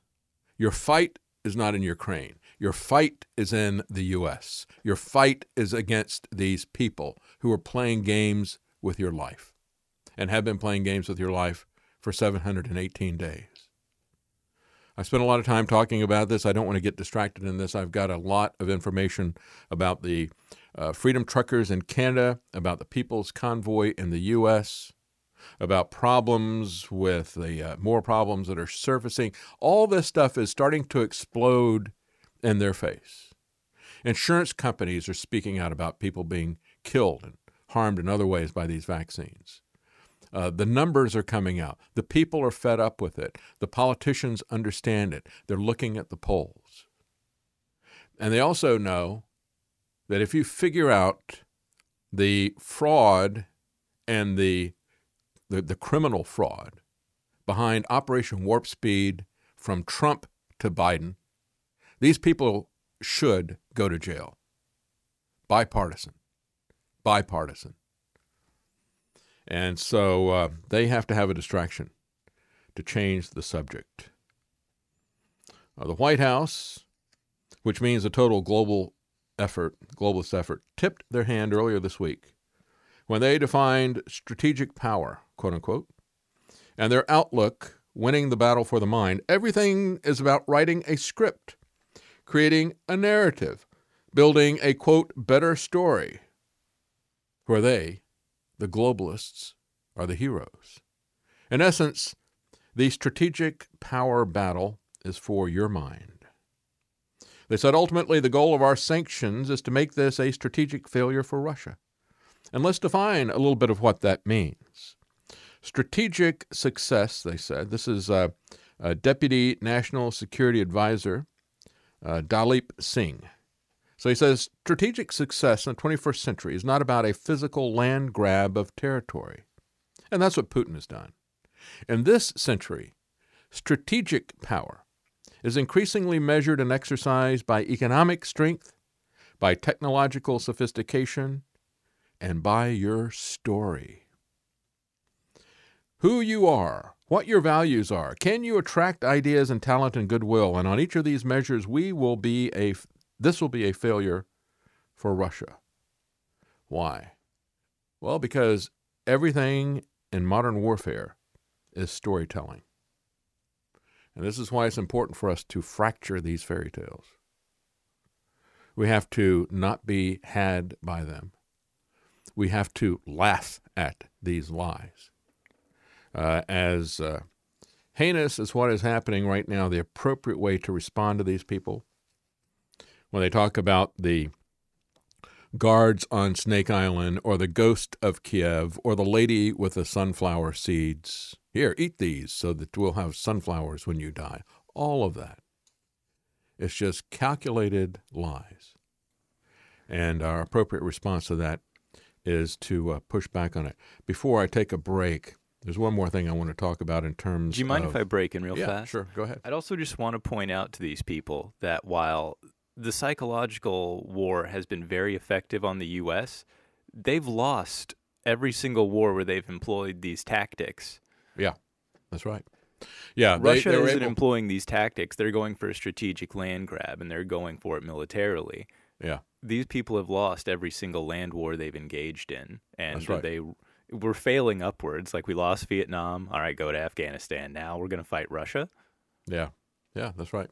Yeah, they keep losing the hearts and minds. That was what they kept saying they wanted in Vietnam. And the way you get the hearts and minds is if you have a just cause. It's just that simple. And you don't need a lot of propaganda. Once you invade a country, now the people there, they understand instinctively that this is an unjust war. And they will respond to you accordingly. And so that's a problem for Putin. But it is also a problem for the U.S. if he escalates things. Glenn Greenwald says war propaganda about Ukraine is becoming more militaristic, more authoritarian, and reckless. Reckless and dangerous. Anyone warning of this obviously dangerous possibility has been met with a straw man cliche. You are arguing against a position that literally nobody in D.C. is defending. Less than a week into all of this, says Glenn Greenwald, Adam Kinzinger on Friday explicitly and emphatically, again, this is the guy pushing every bit of this disinformation stuff, he and Dan Crenshaw. On Friday, he explicitly and emphatically urged that the U.S. military be deployed to Ukraine to establish a no-fly zone. In other words, American soldiers would order Russia not to enter Ukrainian airspace and would directly attack any Russian jets or other military units which disobeyed. That would, by definition and design, immediately ensure that the two countries with by far the planet's largest nuclear stockpiles would be fighting one another all over Ukraine. Kinzinger's fantasy that Russia would instantly obey U.S. orders due to rational calculations is directly at odds with the prevailing narratives about Putin having now become an irrational madman. So which is it? You've created your Putin, right? Your Putin, is that the right Putin, that he's now irrational and he's crazy? But don't worry, if we escalate everything and directly engage them, he'll be rational enough to pull back. Right. So they say that's not just, he said this is not just metaphorically, but medically ridiculous. And he's prepared to risk everything for conquest and legacy. This is not the first time such a deranged proposal has been raised. Days before Kinzinger unveiled his plan, a reporter asked Pentagon spokesman John Kirby why Biden has thus far refused to do this, refused this confrontational posture. The Brookings Institution's Ben Witz on Sunday demanded, regime change Russia, he said. Regime change Russia. We need to overthrow Russia. Yeah, let's not, as Travis was just saying, oh, yeah, we did so good when we did regime change in Iraq and Afghanistan and Vietnam and all these other places. Let's try Russia next. The president of the Council on Foreign Relations, Richard Haass, has celebrated now the conversation has shifted to include the possibility of desired regime change in Russia. This is why I say, when you look at people from the Brookings Institute, from the Council on Foreign Relations, when you look at the globalists and how they're pushing this, I believe that Joel Skousen is exactly right. These people are pushing to escalate this into a nuclear war. And so Glenn Greenwald says, well, there's a lot of questions here that should be openly and freely debated. Here's some examples. He said, number one, the severe dangers of unintended escalation with greater U.S. involvement and confrontation. Also, the mammoth instability and risk that would be created by collapsing the Russian economy or forcing Putin from power, or the bizarre way in which it has become completely taboo and laughable to suggest that NATO expansion to the Russian border and threats to offer Ukraine membership is deeply and genuinely threatening not just to Putin, but to all Russians. Even though that warning has emanated for years from top U.S. officials, such as Biden's current CIA director, William Burns, and people on both the left and the right, he said the clearly valid questions regarding the actual U.S. intentions concerning Ukraine. In other words, that a noble, selfless, and benevolent American desire to protect a fledgling democracy against a despotic aggressor may not be the predominant goal. But of course, that's the image, that's the narrative, that's the story, the fractured fairy tale that people like Sean Penn are there to sell you. Polish it up and put it out in a Wag the Dog documentary. As an example, he says, when Senator Mike Lee, long a vocal advocate of requiring congressional approval for the deployment by the president of military forces to war zones, argued on Friday that Biden's troop movements for Eastern Europe constitute war decisions that constitutionally necessitate congressional approval, he said, President Biden's unilateral deployment of our armed forces to the European theater, where we now know they are in imminent hostilities, Senator Mike Lee said this triggers the War Powers Act, necessitating that the president report to Congress within 48 hours. Senator Lee added the Constitution requires that Congress must vote to authorize any use of our armed forces in conflict. Glenn Greenwald comments and says, for this simple and basic invocation of constitutional principles, Lee was widely vilified as a traitor and a Russian agent. Are you running for senator of Moscow? Because that's where you belong, said a Democratic congressional candidate. Now perennial independent candidate Evan McMullin, a former CIA operative in Syria, started calling Senator Mike Lee Moscow Mike for having raised a constitutional point. And that's where we are, folks. We'll be right back. Stay with us.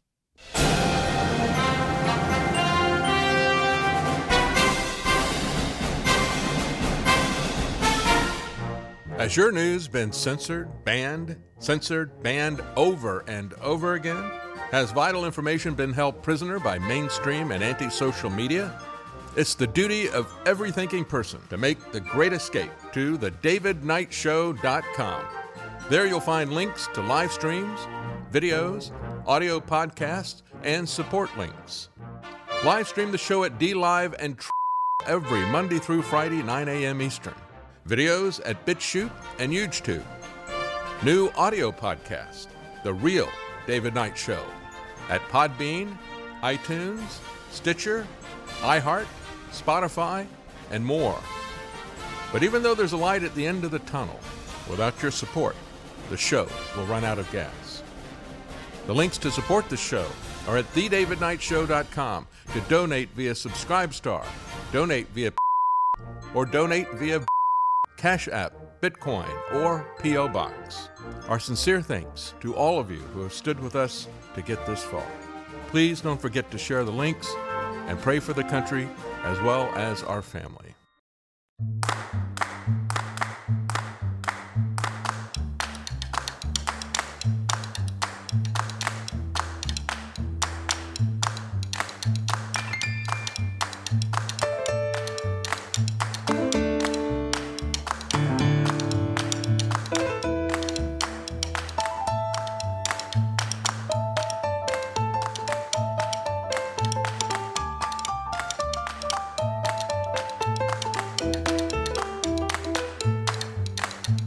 Decoding the mainstream propaganda. It's the David Knight Show. All right, and let's talk about the masking now, because this is where the real war is, folks. This is what they are doing to us, our own government. The CDC has announced indoor masking is no longer required, and they do it just before Biden's SOTU, State of the Union. Well, I think they did it just before Biden's SHTF, before his excrement hit the fan, because it was hitting the fan big time. The stench was already happening. The CDC has discovered actual public health just in time, is the way Jeffrey Tucker at the Brownstone Institute pointed out. He said, one day I'm reading an internal memo commissioned by the Democrat Party to provide advice to dealing with COVID policy, and then the next day I'm reading headlines about how the CDC has drastically altered its advice on how to deal with COVID. It's all politics. It's been politics from the very beginning. It's one of the reasons why you have so many people who are medical professionals or doctors or anything else. But I mean, you would think that if this is about medicine, if this is about science, these people would have caught on to it at the beginning, right? No, it was always about politics. And it was about recycled lies about vaccines, about the flu shot, and all the rest of this stuff. It was about what they had rehearsed to do for decades, going back to the first dark winter. All of these germ games that they did on an annual basis, sometimes 2 a year, for 20 years. It was about all of that. This was about politics from the very beginning. That was why it was so obvious to people like me who've been following this.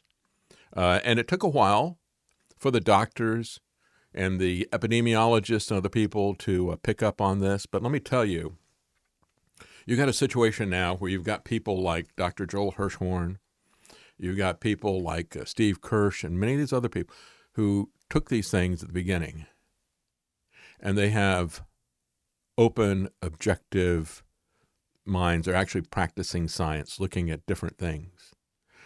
And when they would see something and they speak up and say, but wait a minute, look at this. This doesn't fit. This is not what you're telling us. This isn't right, or whatever. And they're told to sit down and shut up. They're starting to realize right away that this is about politics. Furthermore, a lot of these doctors and epidemiologists, and we did have some doctors and we did have some epidemiologists that jumped on this, within a couple of weeks or so. But it was obvious months before that they were going to do this. Even before they did it, it was obvious that was what they were going to do. And I was talking about that more than 2 months before they actually did it. From January, before it was done, the middle of March. And so you have another thing that is happening here. You have a lot of medical professionals and scientists who have actually been lied into this. And now they're seeing the deadly consequences and effects. That's why Dr. Hirschhorn is saying, this is what you need, not blood thinners, but you need anticoagulants and things like that to make sure you have this, because that's what I'm on. He's looking at this for his own condition. And don't you know how not only are they concerned, maybe scared for their lives, but infuriated about these lies. This is not going to go well for these people who have lied us into this thing. And so for them to hold a poll and then tell everybody just go ahead and move on, this is, I got to say, that as this whole thing is unraveling for them, that more than any of the rhetoric or the narratives or the push and the counter move and everything that's going on between Biden and Putin and Russia and America and the NATO and the rest of the stuff, I think that these people are genuinely concerned that this is all breaking bad for them. And I think that they're going to have to do something in order to protect themselves. They're going to have to just knock the board over on the game of Monopoly and start a new game. That's what my concern is, as somebody who looks at the politics. This has always been about politics. It's never been about anything other than establishing their power, their control, and their 2030 agenda, whatever you want to call it.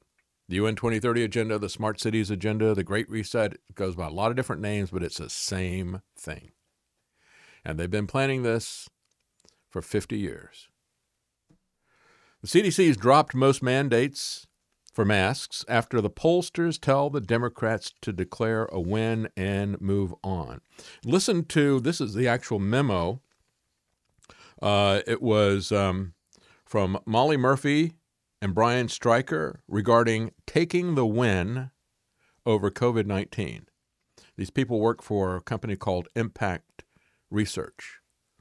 So they do research for the DNC and they advise them on strategies. And of course, this is pretty obvious, to take the win and move on. That's the strategy a long, long time ago. It was also the strategy, the smart strategy would have been, and it was laid out before any of this stuff happened. As soon as they started locking us down, the New England Journal of Medicine said, we're going to have vaccine mandates. We're going to have that. Because these people out there, they don't want to take our shots.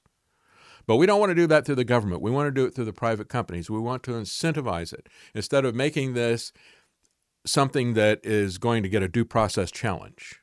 So we don't want these people taking us to court. We don't want a due process challenge. We just want to do this through the private companies, and we can do it by incentivizing it. That was Trump's plan. Biden, on the other hand, I said, was such an authoritarian, anti-freedom jerk, and has been his entire life. I've been watching that guy for decades, too. He is such an authoritarian jerk, he won't be able to not do that. And so he will mandate it. He will put all kinds of penalties on it. And he will wake people up in the same way that Trudeau has woken people up. And so the smart thing to do would have been to do it through incentives like Trump was doing. And it was, remember, when we had these lotteries coming out there, the first lottery was done by a Republican governor, Mike DeWine, out of Ohio. Hey, want to take your chances? Roll up your sleeve. If you don't die, you might win $1 million. How about that? So that was the Republican approach. But these people are just authoritarians. And even when it doesn't serve their interest, even when it's obvious that they should just say, hey, look, we won. I saved you. Now let's go on to something else. They can't pull back. They don't want to pull back. But it's gotten so obvious that they had to. But to pull back, they needed Ukraine as a distraction.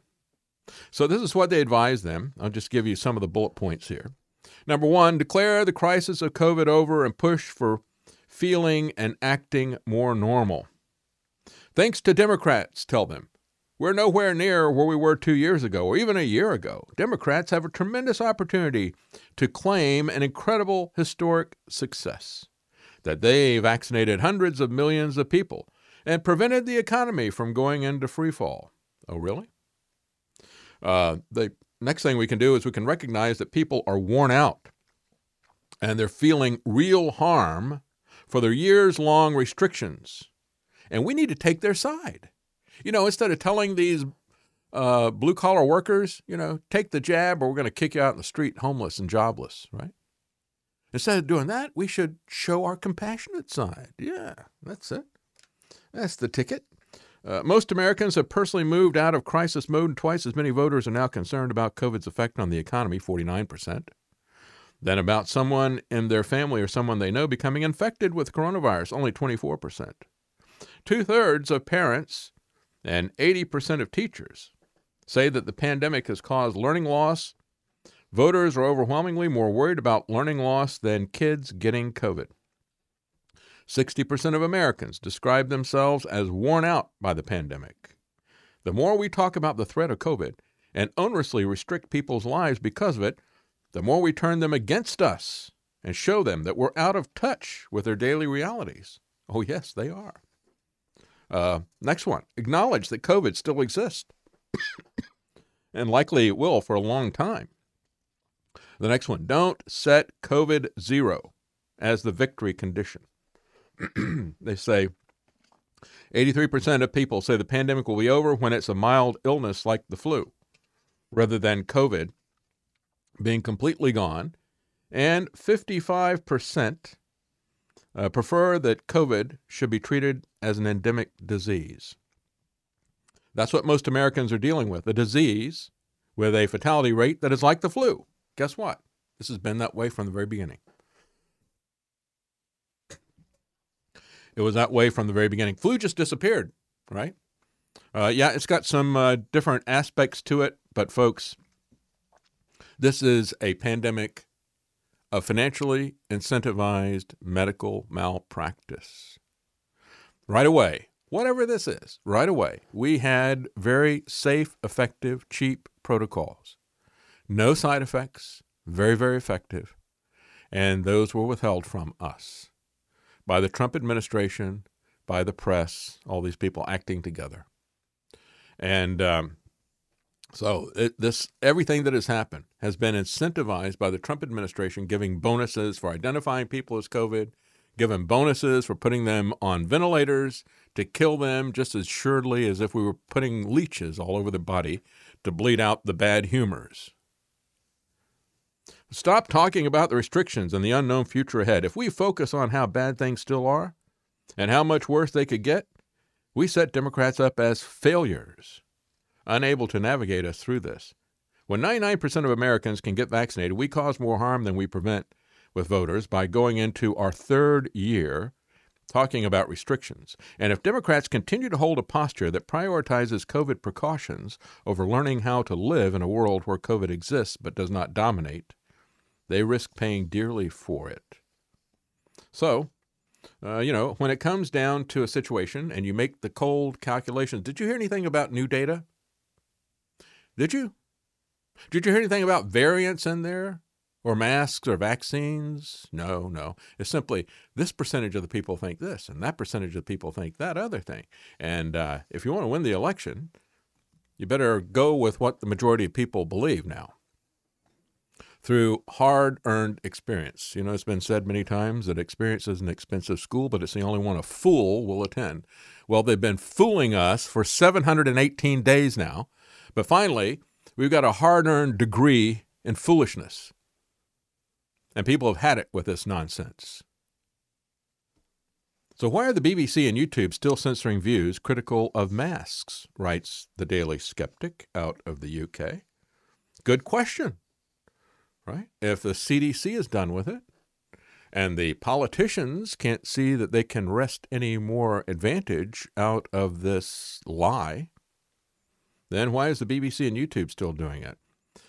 And why is the TSA doing it? Well, I know why the TSA is doing it. They are always about theater. It has always been the theatrical security agency. The TSA, when we had in Texas, we had the Texas House. When all this stuff rolled out with the naked body scanners and the pat-downs on kids and all the rest of this stuff, they started to introduce a bill in the Texas House, and it passed unanimously, saying we're not going to do that. And then when it went to the Senate, the other side quickly rallied, and they got the lieutenant governor, who is a former CIA guy, and Lieutenant Governor Dewhurst, and he was they set him up in the oil business when he got out of the CIA, and they paid more to get elected as lieutenant governor than anybody had ever paid to get elected to any office in Texas. And he led the opposition, and they basically said, if you don't let us scan you and touch you and all the rest of this thing, then we're going to turn Texas into a no-fly zone. Adam Kinzinger would be proud, wouldn't he? And at the same time they were doing that, we later learned, as one person was doing a lawsuit against these devices, and as part of his discovery, he got some documents that they were not allowed to show publicly. And he didn't show them, but somebody there in the government accidentally posted them on pacer.gov, where you put the lawsuits up. They were supposed to be redacted, and they put up the unredacted copy for a day before they realized their mistake. And in those unredacted copies, it was very useful because you could see exactly what they didn't want us to see if you compared the two. In the unredacted copies, they said at the time they were threatening to turn Texas into a no-fly zone. They said there is currently no threat to airports or airplanes anywhere. It was all theater. The TSA is Theater Security Agency, and it's still about theater. Now it's about the theater of the mask. So masks are still required for all air travel despite the new guidance from the CDC. It's all just arbitrary. If this were science, and if we were going to follow the orders of our scientific experts, then they would pull this back, wouldn't they? I mean, has the TSA got their own scientific research organization that's looking into the efficacy of masks? No, they're listening to the CDC, who has the final word on everything. So it remains in place on airplanes. It's just days before his SOTU, or before the SHTF. Meanwhile, in Australia, they're still doing the harsh mask rules for kids. I mean, there's been a lot of pushback and fight over masks in schools. I mean, big fight going on at the state level in Florida over this, back and forth with the schools, the teachers' unions, the people who were the NEA, the people who were selling the duck and cover stuff before. Now they're still selling the cover-up. But even at local levels, in Tennessee, you have the mayor of Knoxville there, Glenn Jacobs, that Gard was talking about last week, Gard Goldsmith. He stopped the mask mandates in the schools, and there was a federal lawsuit, and they put them back in. Are they going to take them off now?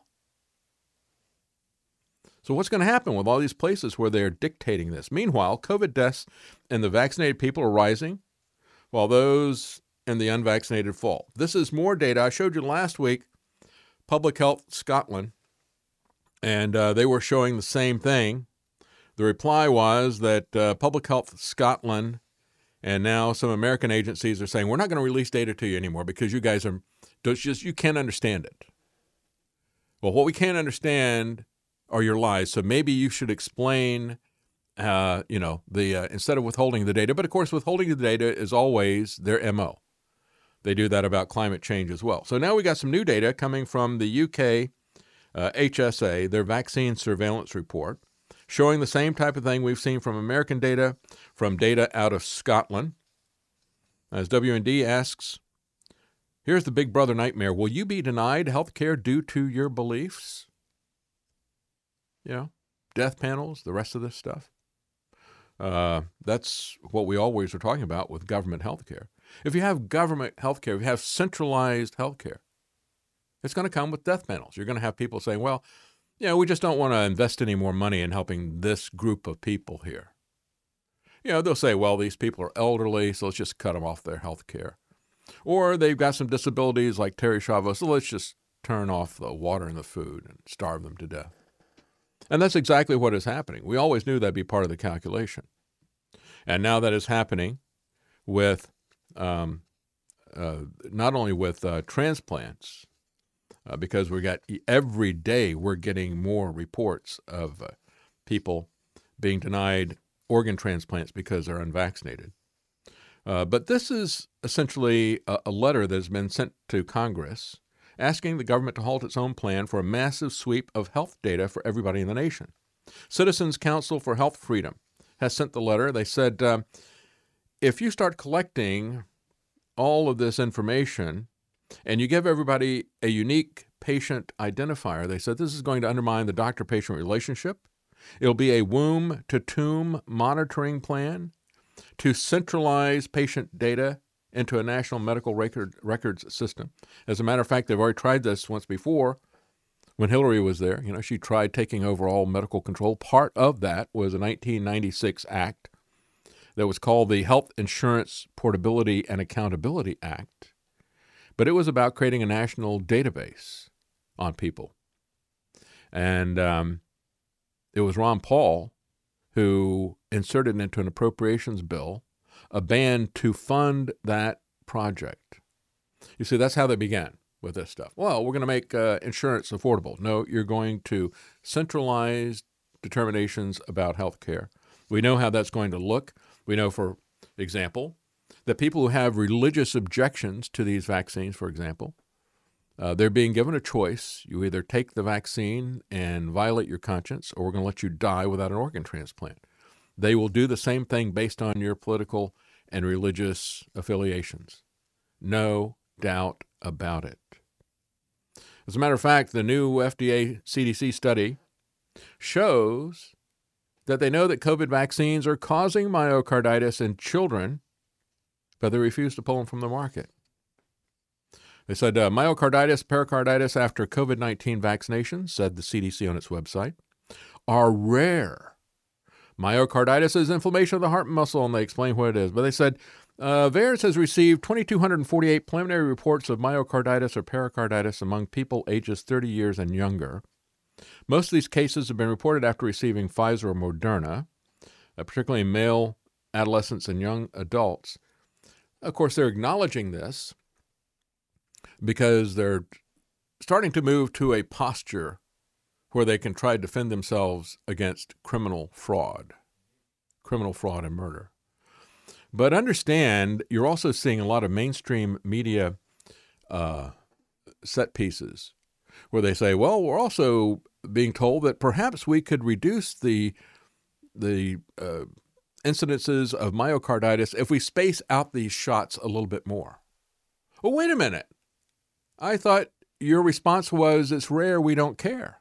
Every time we show this, and every time you show them their own database, the Vaccine Adverse Events Reporting System, VAERS, every time you show that to them, their response is, it's rare, we don't care. It's rare, we don't care. Over and over and over again. Was it rare to have a 737 MAX crash? Yeah, we only had 2 out of 8,200 or 8,600 flights. They don't care with this stuff. It's just rare. But then they're saying, well, maybe we should space this out. So now they're acknowledging that you ought to do something about it, right? Or maybe you ought to do a study about it. Maybe you ought to get the information out about it. You know, we've had at CPAC, we just had Ben Carson talking about the COVID mandates, about mask wearing, and the rest of the stuff, and he's trying to get on the right side of history. He said, for a healthy child, the incidence of death from COVID is 0.025%. Guess what? It's been that way forever, Ben. Where have you been for the last 718 days? Where have you been before CPAC 2022? We had this data, 2 weeks at least worth of it, from Italy before the lockdown by Trump.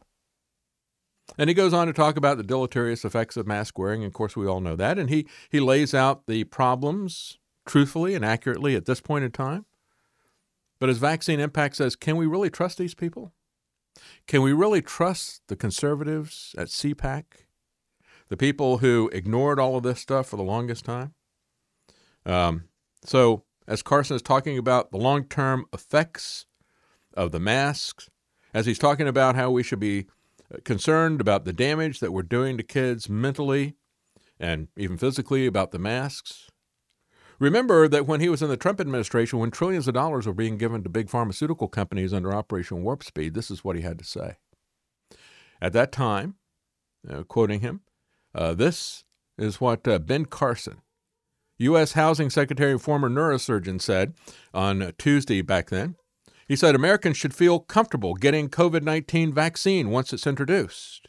He was in Iowa to highlight the federal housing assistance for long-term senior care facilities. And before that, while he was still a candidate running for president, he advocated removing religious exemptions for vaccines. Do you understand? It's Ben Carson, neurosurgeon, Christian, and now, as of 718 days, warp speed skeptic. And yet he was saying when, even before all this came out, even before we had the most dangerous plague ever known to man, COVID-19, he was talking about how we shouldn't have any religious exemptions for vaccines. He said at the time, he said people should not be allowed to refuse vaccines on religious or philosophical grounds. He said, although I strongly believe in individual rights and the rights of parents to raise their children as they see fit, I also recognize that public health and public safety are extremely important in our society. Let me tell you, when Ben Carson says that, well, you know, I believe in freedom, and I believe in parents, and I believe in this, and I believe in that. It's just like the Democrats who say, well, you know, I don't like abortion, but we need to have it. I love the Constitution and the Second Amendment, but we need to have you turn in your guns. And that's exactly what Ben Carson was saying. Yeah, I'm a Christian, I'm a doctor, but you know what? I don't really care about parental rights, and I don't care about your conscience. So, as Vaccine Impact points out, don't be fooled by these conservatives. Don't be fooled by them. As a matter of fact, while we talk about the pro-life issues, you've got a lot of people cheering Novavax. Well, it turns out it was tested on one of these fetal cell lines as well. I've seen story after story after story. Oh, it's not tainted by this. I guess we could put new label on there, right? It's fetal-free. No fetuses were destroyed in conducting this. Well, no, they are still being used for humanized mice and for the rest of this stuff. Novavax is another one of these companies like Moderna that had never had a product before Trump showered them with billions of dollars. And now Novavax still doesn't have a product. They're about to bring this to market. But they've been cheered by the Gateway Pundit as a pro-life vaccine. You got Dr. Peter McCullough cheering it as a pro-life vaccine. However, Sarah Quayle, writing for the Personhood Alliance, went back and found that, yes, it has been used in the testing. And, you know, it is more than that, because when you look at, again, the way these fetal cell lines were grabbed, it wasn't that they pulled a dead body out of the trash can and then decided to use it. These were targeted abortions, and they had to grab these cells while they were fresh, so to speak. And they're doing the same thing in a much more heinous way. In terms of the selective abortions to get later-term organs to create humanized mice, and that is where the pharmaceutical industry, the pharmakia, these powerful men who do not repent of their murders of children or adults, that is where they are right now. Before we go to break, I started to read this last week, and I ran out of time at the very end of the program. California nurse says, I want people to know what I lost to this vaccine. I'm a living nightmare, and it's not worth it. And in this story, and again, let's see, find this. This is at Vaccine Impact. She's a career nurse, a 49-year-old. She used to run up to 30 miles a week. She had no pain. She was taking no medication. Very healthy. Had worked for a long time. Worked in the front lines of the so-called pandemic. And then she got vaccinated. And she said... after the second shot, she was okay with the first one. After the second shot, her health spiraled out of control. She said, my doctor knew it was a vaccine. He said, hopefully it'll go away. But it never did. Now she has a life that is a nightmare of symptoms and health problems. Her doctor cannot explain what has robbed her of her life and her job. She said, I'm fighting every day to live in gratitude and to be positive amidst the suffering. You don't know how devastating this has been. I'm a caged bird. It's really sad. She said, this is not just about losing your health. It's about your livelihood and everything. I want people to know what I lost to this vaccine. The travesty, the devastation, the living nightmare. She said, and it talks about her early work there, but I want to get to when she had the reaction. She said, I knew it was still being affected by the vaccine after the second shot, but she said, I wasn't dwelling on it. I still had a quality of life. I'd get up in the morning with a joyful heart, still for adventure, and then her elbows, her ankles, her knees became so painful she could no longer squat or stand up. She tried to run like normal, but her legs felt heavy.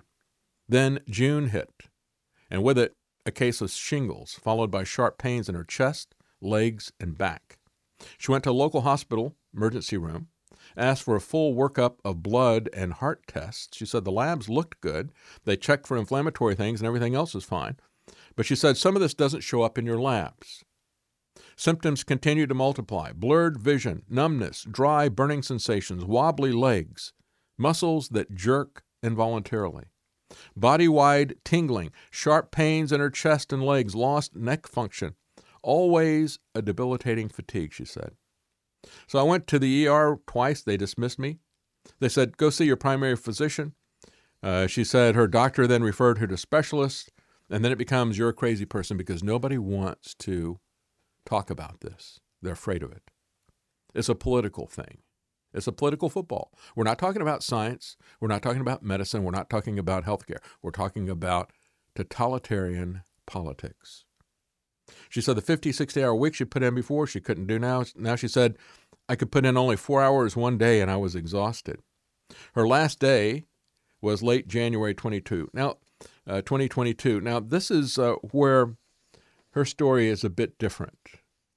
We've talked about all these different types of things. We've told you the tragic personal stories, and you need to hear the tragic personal stories because, like Stalin said, 1 million deaths is a statistic, 1 death is a tragedy. But as she's talking about all these different things in her fight to live, she said, whenever she's able to budget her energy and go shopping or run errands, she often meets people who are suffering in silence like her. See, this is the problem for them right now. This is why the CDC is pulling back. This is why they're doing very dangerous games with Russia and Ukraine. Because this problem is getting so big, the insurance companies are seeing it, the doctors are seeing it, the victims themselves are starting to network together. And she said one guy at Coffee Bean told me that his wife had a terrible arm pain and issues with her arm. I was at Nordstrom Rack checking out and shared my story, and the lady came around the counter and hugged me and thanked me and pointed to the young girl next to her and said, she's been having heart palpitations. Almost every person we come into contact with and start talking about it, they know multiple people who have been hit by this, and they don't even know it's the vaccine that hit them. Not yet. I'm doing my best. This stuff is real. It's everywhere. So somebody, she meets somebody, he's suffering. Somebody said, did you get the vaccine? He says, yes. They reply, everywhere we go, we meet people. The friend who runs a business in Conejo Valley, this is coming out of that particular paper. Good for them. In the grocery line, people will say, how are you doing? Krista says, not well. The vaccine injured me. 100% of the time they say, oh, my cousin, my husband, or somebody else that they know or are related to. Every time that happens, she said, Krista is not the type of person to cry on other people's shoulders, but this has to get out. People have to start spreading the word. One doctor shared that a patient lost hearing in both of her ears. A woman's clinic employee told her the clinic is inundated with vaccinated women experiencing menstrual bleeding. A common complaint is that primary care doctors shuffle suffering people off to specialists whose tests never lead to diagnosis or treatment. They're just ignored. She says, if somebody's got cancer, there's a path and there's a plan of care. Doctors, specialists, and nurses rally around you. They support you. But with us, there's no support. These people are the true lepers of our society. Untouchable, get out of my sight. I don't want to have anything to do with you. She said, I'm mourning the loss of my health and it's devastating. I'm physically compromised, physically disabled. I'm pretty self-aware, but I can't accept this. I'm so angry, so devastated, so sad. I miss my lust for life, my excitement, my smile. I used to smile all the time. Now, when I do, it's phony. It's fake. Finally, this is what she says. To those who are wary of getting the COVID Trump shots, she said, do not cave because you do not want to be like me. I don't want anyone to lose their health. I was a thriving 50-year-old. I'm telling you, inflammation in your body takes years off your life. Your body is taxed. It's overworked. It's fighting this inflammation that is wreaking havoc on your organs. Nothing is worth it. Not your job, not your health. It's not worth it. Your job, your health, your physical, mental well-being. When you lose all of that because of a vaccine, and they have no cure for you, and they won't even acknowledge it, nothing is worth it. I'm a living nightmare. It's not worth it. All right, we're going to take a break. Before we do, real quickly, I just want to thank some of the people who have been leaving tips on Rockfin. By the way, if you want to watch us on Rockfin, you can go to rockfin.com/David Knight, and you can find the show streaming live during the day. And then it is stored there so you can immediately see it. It takes us a little bit of time to upload it to the other video platforms, and we also typically will pull out interviews and other things and put them up separately on the video platforms. You can also find the full podcast wherever fine podcasts are heard. There's a couple of places that have censored me, but those aren't the places where fine podcasts are heard. But anyway, you can find it. And if you want to find us and are looking for links, you can go to thedavidknightshow.com. and find that, and also how you can support us. And I want to thank everybody. We're up to about 90% here on this last day of February, and so I thank you for your support. And I want to thank the people who have left some tips for us on Rockfin. Truck driver Ron, $5, said, to the most banned man I know. Big Brains, 3,000 Trend, $5. Thank you, both of you.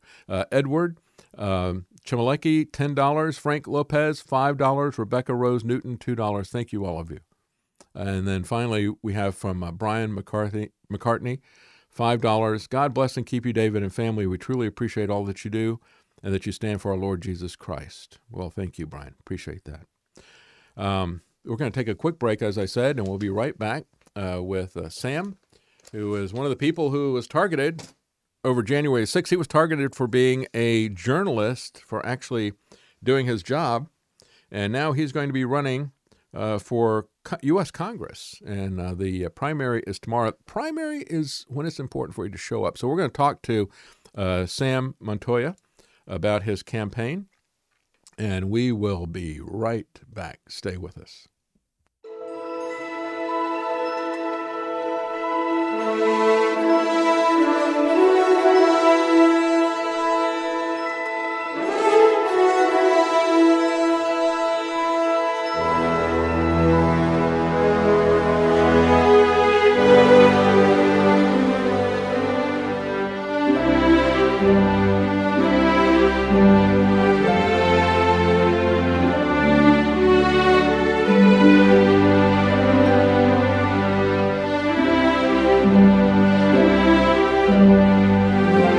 In a world of deceit, telling the truth is a revolutionary act.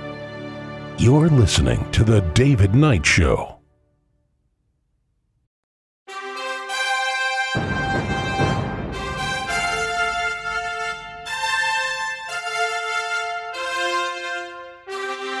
The common man. They created Common Core to dumb down our children. They created Common Pass to track and control us. Their Commons Project to make sure the commoners own nothing. And the communist future. They see the common man as simple, unsophisticated, ordinary. But each of us has worth and dignity, created in the image of God. That is what we have in common. That is what they want to take away. Their most powerful weapons are isolation, deception, intimidation. They desire to know everything about us while they hide everything from us. It's time to turn that around and expose what they want to hide. Please share the information and links you'll find at thedavidknightshow.com. Thank you for listening. Thank you for sharing.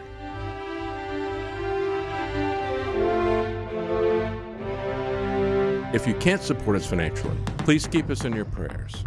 thedavidknightshow.com.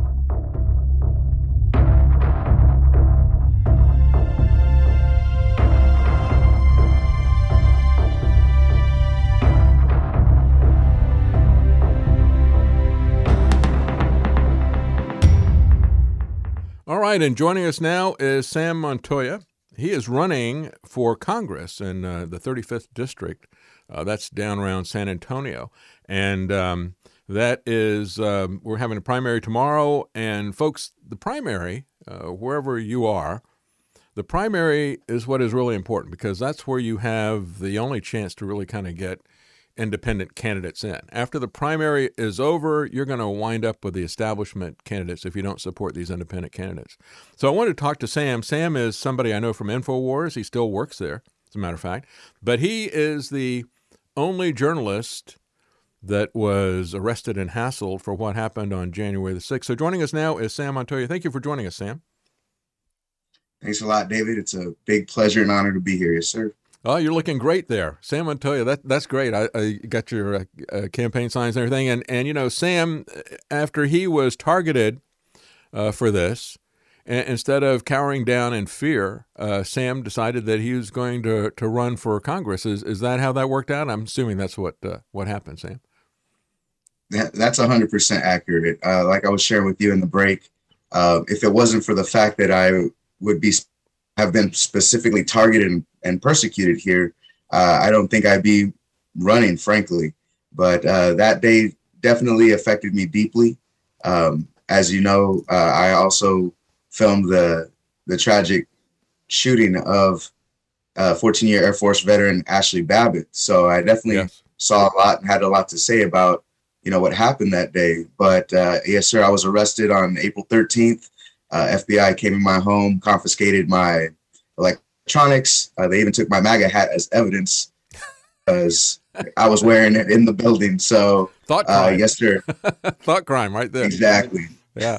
So what happened after the arrest? That's where I lost track of what was going on with you. How long were you in jail? Well, I was only in jail for a couple of days. Then I was able to bond out. I have been out since then. But obviously, it's been a legal battle, a struggle, because you just never really you never really expect your government to target you the way that I've been targeted, especially after, like you said, I was doing my job. I am employed by InfoWars, like you said. I'm an editor. I'm a cameraman. Sometimes I'm a reporter. That day I was reporting on what was going on in the building. So I definitely didn't expect to be targeted, but since then, I've had to drop a lot of money to get a lawyer, and my lawyer's doing the best he can to fight for me. But we're going up against the Goliath of the U.S. government here. Oh yeah, and bring me the man, I'll find the crime. What they charge you with? So I generally tell people that basically boils down to a misdemeanor of federal trespassing, but I think there's about 5 charges that are different charges that add up to about 7 years maximum. So I'm hoping to get the case dismissed or win. We'll see how things go legally, but those are the charges right now. And on my website in the About Me, if anybody's interested, I put a link to the affidavit and statement of facts to those charges. Wow. I've commented on your particular situation several times, and I said, and a lot of people point out, oh, here's the dangerous insurrection. Here's a guy with a camera walking between the velvet ropes, taking pictures of stuff. And I've commented on it, and I said, if you're a real reporter, why in the world wouldn't you go where all this stuff is happening? I mean, this is a big event going on here, and that's what you're there to do, is to show people what is happening. Why wouldn't you go in there?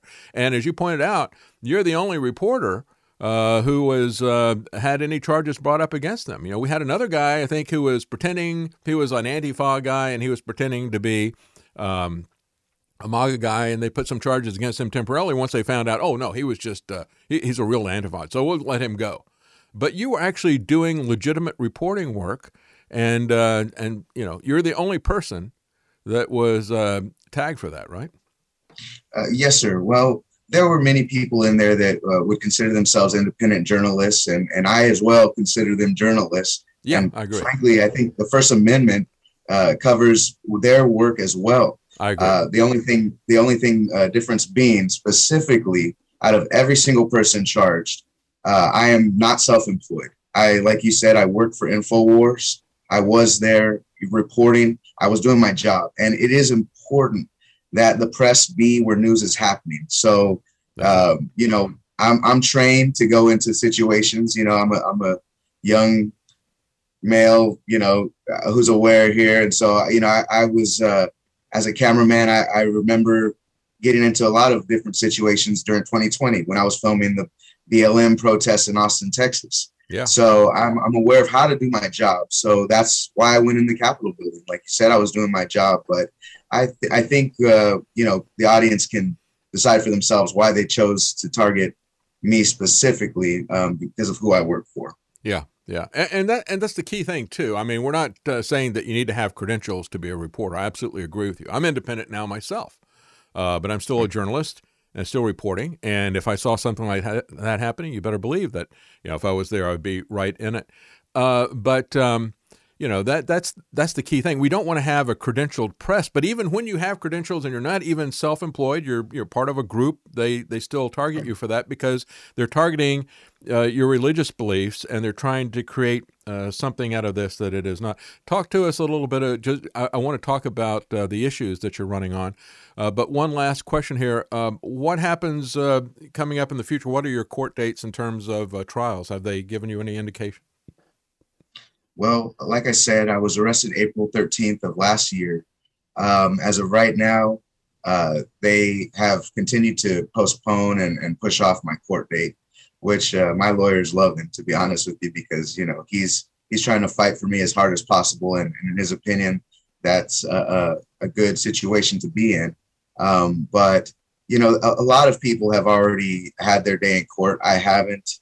It is still pending, my initial hearing. So as of right now, I don't really know, you know, what's going to happen other than the fact that I'm trying to get out there and tell the truth about what happened to me, what is happening to me, what I saw on January 6th, and why I think it's important to stand up and to not cower when, you know, when you're being persecuted, That's even right. by your own government. That's right. Absolutely. And just to let everybody know, I mean, you've got a website here for your congressional campaign, but tell people where they can go to support you in terms of your legal fight as well. Sure. I do have a Give, Send, Go. Actually, that's a good point. I haven't linked that yet on my website, but my website is capitalsam.com, capital with an O, like the U.S. Capitol building, capitalsam.com. I do have social media in the upper right corner, Twitter, Instagram, and Facebook. Yeah, it was quite a bit of money. On my Give, Send, Go, I let people know that I had to actually come up with $50,000 quickly to hire a lawyer. So it was very, very expensive. But I think that's exactly why I feel something inside me has been awoken or awakened, however you say it, because I should not be persecuted for what I did that day. I should not be targeted. And if it can happen to me, it can happen to anybody. So I'm fighting for the rights of all journalists, even those I disagree with. That's right. And so that's why if you're in the 35th District tomorrow, make sure that you look for Sam Montoya on the ballot because, folks, this is one way to speak back to the power. This is somebody who is pushing back after being targeted, wrongfully targeted for doing his job as a journalist. No question, no case can be made that he wasn't there as a journalist. And so I want to talk to you now, Sam, about some of your policies there. Mandates and lockdowns. What do you want to do about mandates and lockdowns? Well, I think I'm against mandates, bottom line. I think that it's just another form of tyranny eroding our, God-given liberties and rights. And, if we give the more power we give to the government, then they're never going to give that back to us. So as far as, mask mandates, I'm against that. I also think lockdowns have been horrible for the economy and, for churches, for the community, and even for families. We're really ignoring the long-term effects of lockdowns, which even now studies are showing have had little to no effect.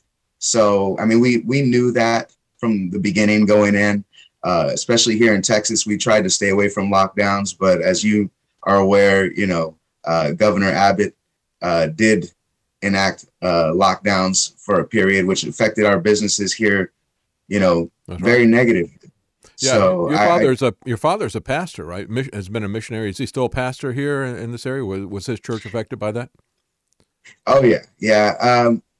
And it really affected the community because my dad could have, welcomed them into the building, but we actually had outdoor church services at the local high school and in a field here in San Marcos, just to make the church feel a little bit more comfortable at that time, because it was happening to all churches. It was happening to all businesses at the same time. So now we do have indoor services, and you can wear a mask if you want to. But yes, sir, he's still a pastor here in San Marcos, Texas. He has been since 1971. How do we keep this from happening again, Sam? Because I look at this, and we're going in. I mark all of this disaster from the declaration of a national emergency on that Friday the 13th, 2020. 718 days of this. How do we keep this from happening again? Because all they have to do is we just have to have some expert somewhere say it's an emergency, and they create martial law. And it doesn't have to be a medical emergency now. They've established this kind of a precedent. What do we have to do if you were elected to Congress? What do we have to do to keep this from happening again? That's a really good question. Unfortunately, I think what we're seeing here is a propaganda campaign that is multifaceted, where you see the media and government basically bombarding us with messaging about how, like you said, they're the ones who know best. They're the experts. Even the government officials seem to kowtow to Big Pharma. So as far as, what we can really do, my goal is to be a strong representative and an opponent to these types of policies that are bad for, basically they're bad for the health of our society, because it's tearing us apart. It's making a two-tier system where, like you were sharing earlier about people who are having trouble getting medical care or are suffering from the effects of the vaccine and being ignored.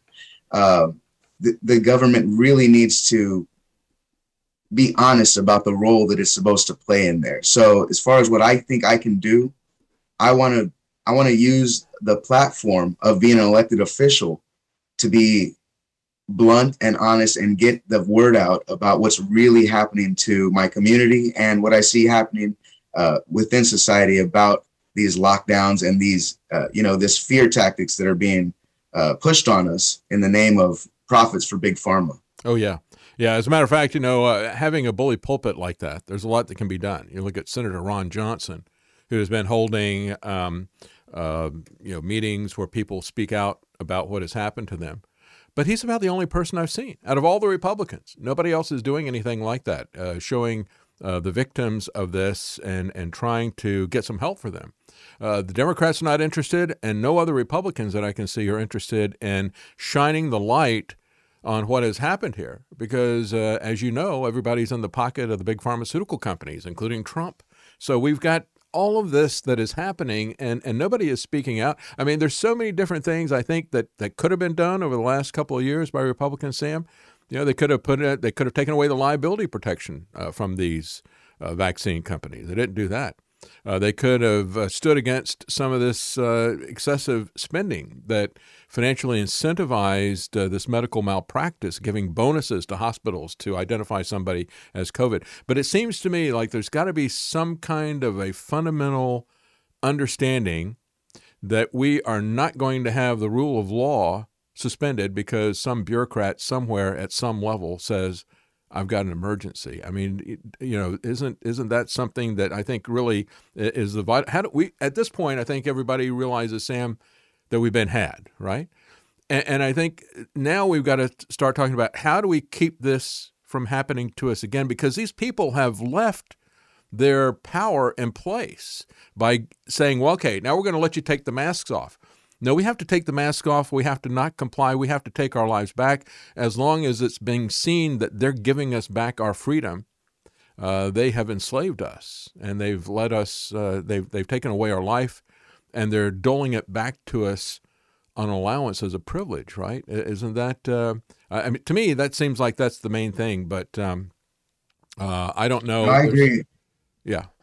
Yeah, no, I agree with you. And actually, the point you brought up is something I've been saying about the liability protections. If you really think about it fundamentally, like you're saying, they should be liable for the things that are happening to people. I've been telling people that I would have no problem with the vaccine being even mandatory on one condition, if we took away the liability protection that the vaccines manufacturers have. And maybe that's not the politically correct way to phrase it, but what I'm really getting at here is that that's never going to happen. They're going to continue to cover themselves from any kind of liability of injury or death that may occur. I mean, I'm sure you've reported on the high amount of damage and injury being reported on the VAERS website. Oh yeah. So it's just shocking what we've really come to as a society and what we've come to accept as the way that things are supposed to be. A year or two ago when this started, it was a conspiracy theory to think that we would even be talking about mandated vaccines to keep your job. There's a young girl running here in Texas who worked in the nursing industry, who was also running for Congress. I don't think she'll win. She's in District 21. But I was talking to her because she lost her job because she wouldn't take the vaccine. So she decided to also throw her hat in the ring. Her name is Dana Zavorka. But, this is actually happening to people. And if we don't stand up now, I fear that it will be too late. So that's another reason I feel strongly to run, because I don't think there's any time to waste. We see the agenda being of the Great Reset. We see it being accelerated at an astounding rate. So I think it's time for us to fight back right now. Oh, I agree. You're talking about this nurse who was kicked out of her job and is now running. One of the things that you're focused on is election integrity. And let me ask you, have you or has she been allowed to be involved in a debate with your opponents? Have there been any debates? Well, I believe she may have been able to do that. Right now, it is the Republican primary. So to be honest, in my seat, there's not too much attention. The attention's more on the Democrat primary side in District 35 because of who they've already basically anointed as the winner. His name is Greg Casar. AOC and Elizabeth Warren have come down here and started campaigning on his behalf here in Texas. Like I said, there's about 10 other Republicans running on my side.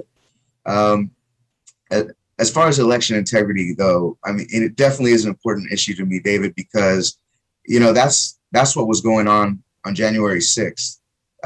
And, as a man who was there and a reporter who tries to be as honest as possible, what I see going on in the reporting, whether it's NBC or ABC, PBS, or Showtime, HBO, they try to make January 6th out to be about white supremacy or, a KKK event, when actually we were there to protest what we saw as election inaccuracies.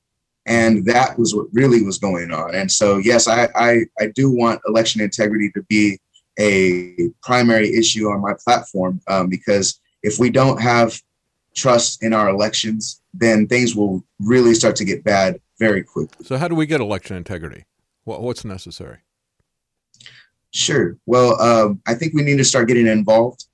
Here in Hays County, there is a group called the Hays County Election Integrity Project, who I've become familiar with, and they are monitoring, what's going on directly at the polls. There's things that we can do in our community if we reach out and try to get involved, where we can definitely start to set up a system where we don't have these kind of shenanigans we saw happening in Chicago and other parts of the country during the 2020 election. where we can come together and, let the elections be fair. If the Republican wins, then so be it. If the Democrat wins, so be it. Let the people's vote truly count. I agree. You mentioned Hayes County. I was assuming that you were down in San Antonio, but you're running it's in Hayes County is where your district is? Well, it's actually a bit of both because San Antonio is in Bexar County. Yeah, it's like a long, almost I call it a jalapeno looking thing because it goes from South Austin, which is Travis County, it ironically goes down I-35 a little bit more on the east side, and then it goes down 35 into San Antonio, right into the downtown central of San Antonio. So you got Austin, San Antonio, San Marcos, you got all of it in one district. So this is in a Republican state. This is a handcrafted Democrat district. And this happens in all the different states because they'll go through and they'll pick the voters. That's the way our entire electoral system is so easily manipulated. And so, in a Republican state, they'll pick some safe Democrat jurisdictions so they can have protected Republican jurisdictions and vice versa in Democrat states. This has been since the beginning of the Republic. That's why they called it gerrymandering. Somebody said it looks like a salamander, some of these districts. So you're in a Democrat district. Well, it has been, right. Go ahead. Sorry. Oh, no, you're right. It has been a Democrat district basically for the past 12 years. Lloyd Doggett was the representative here in 35. Because of the redistricting that recently happened, he's out. So there's currently no incumbent in this seat. But it is considered, at least by a news article, one of the top 10 most gerrymandered districts in the nation. So it's right. You're right. I mean, and both parties do it, but it's definitely, I'm ready to go uphill and make this district red. Well, that's good. I'm glad that you're throwing your hat in the ring. I've done that in the past myself. When we look at this, we have to understand there's so many different things in the political system that are rigged. They pick the voters with the gerrymandering. The political parties will pick the candidates for the most part. And then there will be no debates, either in the primaries or in the general election typically. And on and on and on. So I thought it was interesting, Sam, to see in Arizona, as they're talking about all these different counts and everything. In one area, they said, well, we're going to get rid of all the machines, and we're going to go back to hand ballots and hand-counted ballots and people observing the election. And I think, honestly, there'll always be an opportunity that you're going to have corruption for things, but you have to try to minimize it. And I think the more that we can maximize non-machines, and I'm not talking about just electronic voting makes it a lot more dangerous. But if we can minimize the automation in this and maximize the human oversight, that's the best that we can do. But we still have to do something about this lock that the political parties have on the entire system from the very get-go. And so I don't know, my concern about the January the 6th thing, I'd just like to get your comments on it. I thought that by January the 6th, that ship had long since sailed. We had right after the election, Steve Pieczenik is telling everybody, hey, we got a sting. Don't worry, it's going to be rolled back. And all of this stuff was stopped. The steal just kept going and going and going long past all the deadlines. And even some of the judges that had been appointed by Trump said, you let this happen because you did the lockdown election. You knew this was going to happen.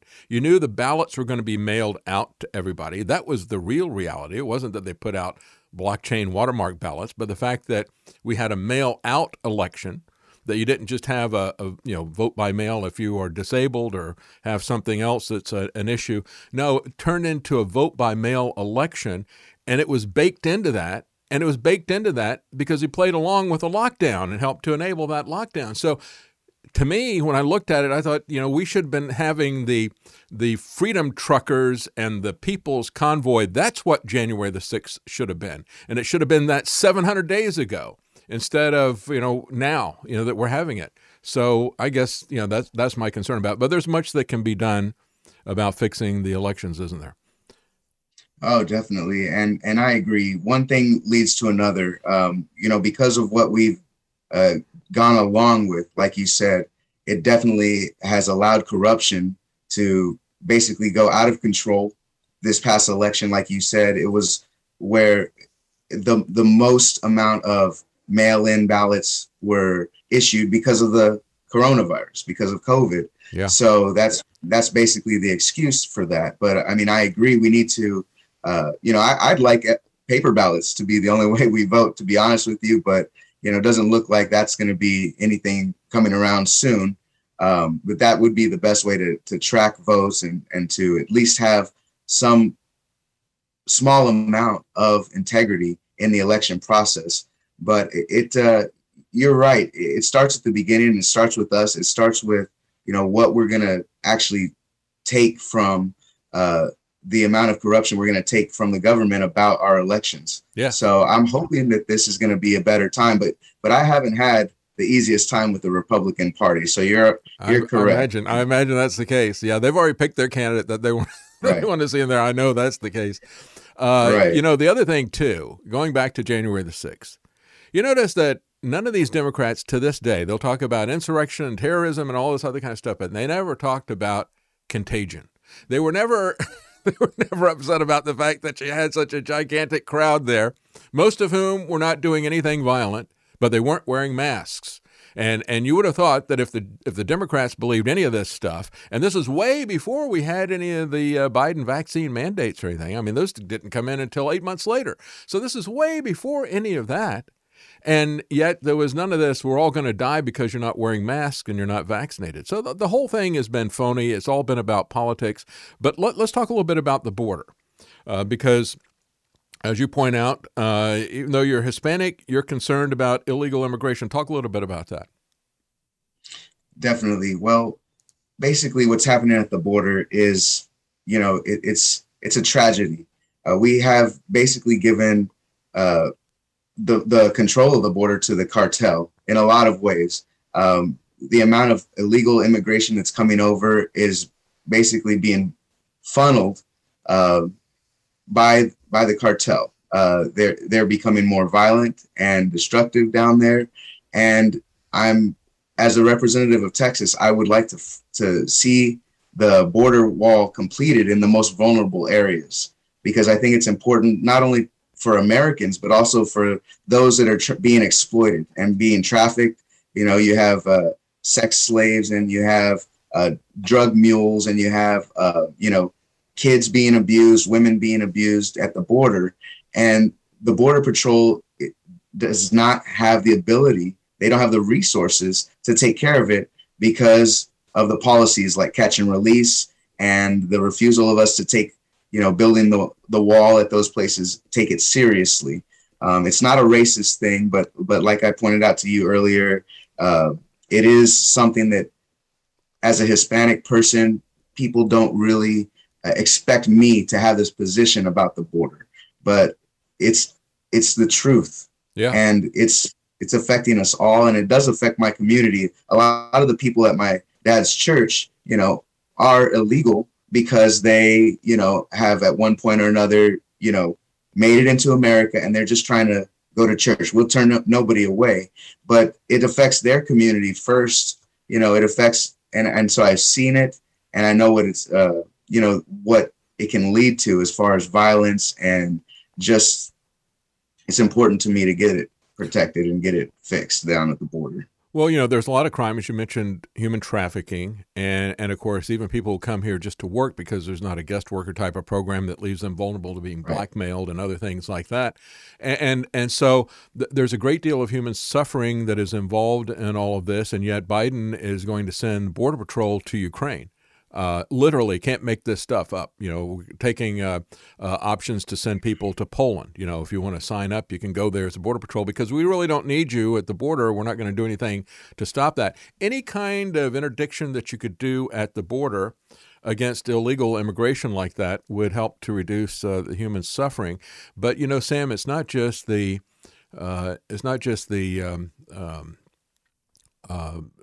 people coming across illegally or legally. Biden has shut down the border for everybody coming across legally. So if you're coming across illegally, that's fine. But if you want to engage in legal commerce, if you're a trucker, for example, trying to go across either the Mexican or the Canadian border, Homeland Security has prohibited that. And I find it interesting, Sam, that nobody, again, in Congress, no Democrat or Republican, no senator, no congressman, has talked about Biden's side of this Trudeau vaccine mandate situation. And of course, he's doing the same thing that Trudeau did. What do you think about that? I mean, this always comes back. It seems like the central issue when it comes to freedom or legality is always coming back to this vaccine mandates and the pandemic stuff. This is how they have taken everything away from us. And we still see not only just this hypocrisy, but getting away with it and nobody even speaking out against that.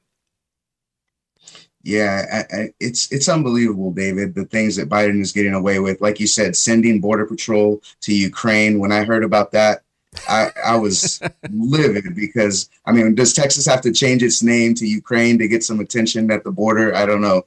But either way, it's not right. And as far as the policies that are happening at the border currently, you're correct.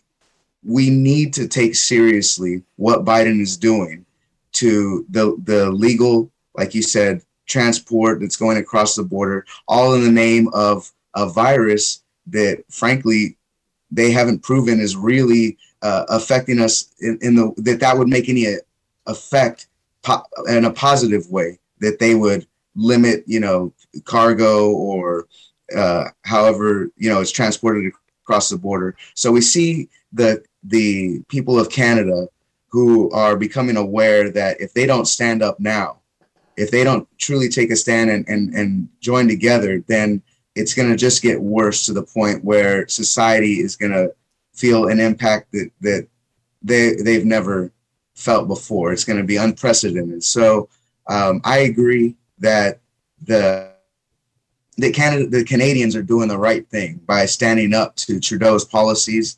And we see Trudeau, he tried to say he had COVID when he went into hiding because he knows that the people they have the moral high ground above what he's doing. Yeah, I hope that Americans come to their senses soon, because we've already allowed Joe Biden and the left to get away with so much in the name of, saving us from a virus that in a lot of ways, in most ways, is comparable to the flu. Yeah. So, that's right. Yeah, it's interesting. I don't know if people really understand, because Biden was very, very clever the way he did it. He had his vaccine mandates that were supposed to roll out through OSHA, and then that got shut down by the Supreme Court. They said, we're going to fight it.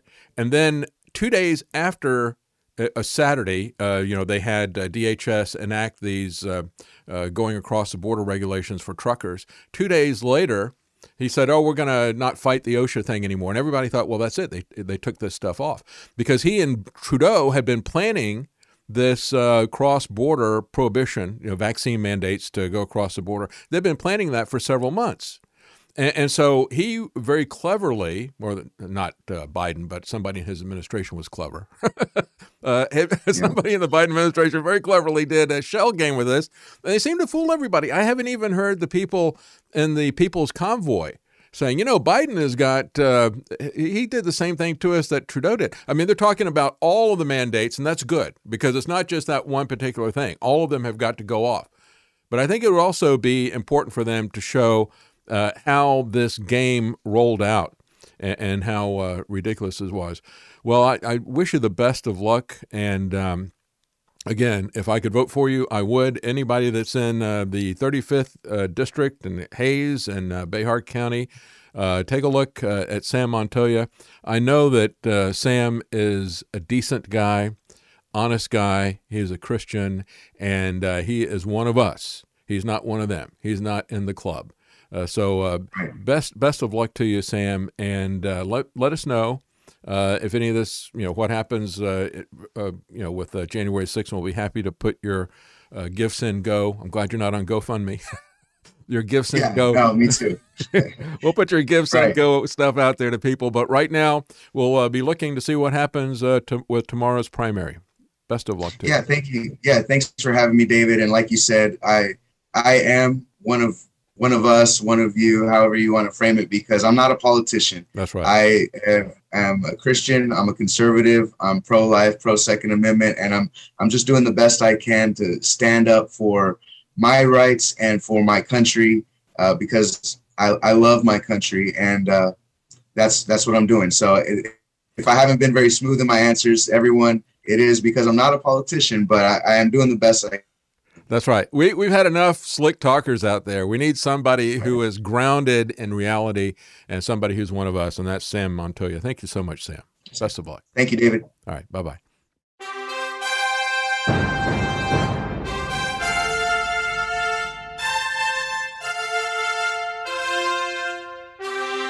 The Common Man. They created Common Core to dumb down our children. They created Common Pass to track and control us. Their Commons Project to make sure the commoners own nothing. And the communist future. They see the common man as simple, unsophisticated, ordinary. But each of us has worth and dignity created in the image of God. That is what we have in common. That is what they want to take away. Their most powerful weapons are isolation, deception, intimidation.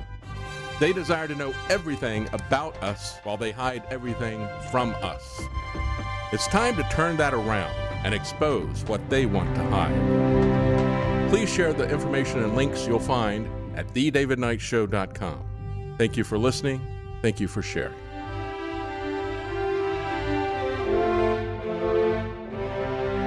If you can't support us financially, please keep us in your prayers.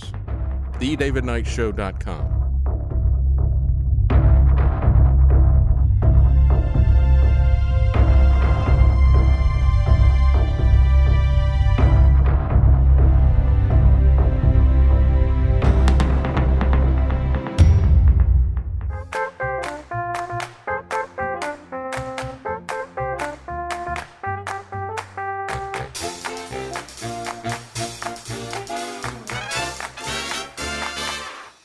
Using free speech to free minds.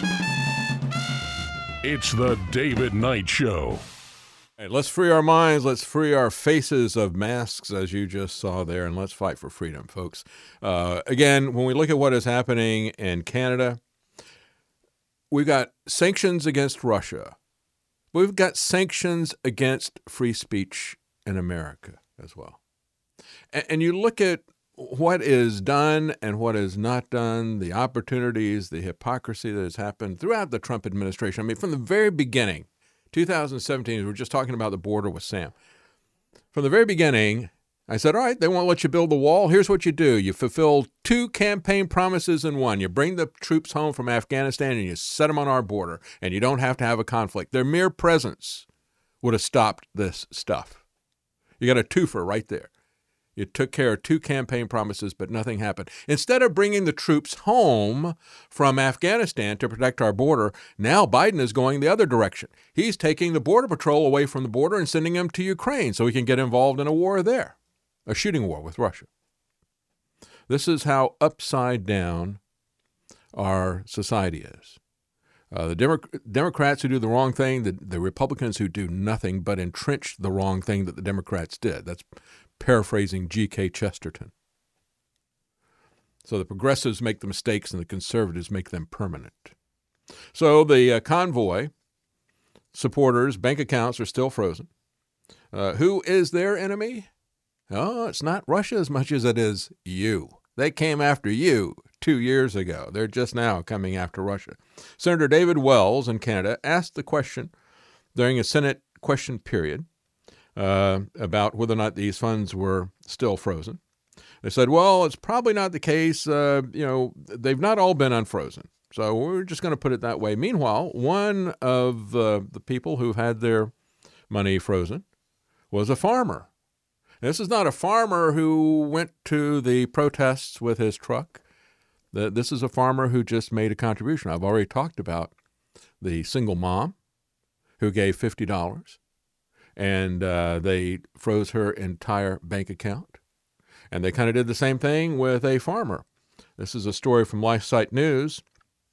A farmer from Saskatchewan gave a donation. Now, his donation was bigger. He gave $500, but again, a single mom, 2 kids, working an ordinary job, gave $50, and they took all of her, froze up all of her accounts. So here's a farmer, $500 donation, and they froze it. The Justice Center for Constitutional Freedoms, these are the good guys, the JCCF, by the way, they're also, exist off of your support. They were the ones who were defending these pastors who are getting arrested a year ago in Canada, and their churches that were being sealed off. So the JCCF is offering to pick up the tab for the farmer who's chosen to keep his name secret because he's afraid of more reprisals. He said, yeah, they're doxing people, and then you've got these hateful liberals who are free to make threats and actually carry them out. He said if he can get his account unfrozen from TD Bank, that's the bank that seized it. He said, if I can get it unfrozen, I'm shutting that account out right now. And he says, as a matter of fact, he said both of his personal and his business bank accounts were frozen. He says he's not able to make any kinds of financial transactions.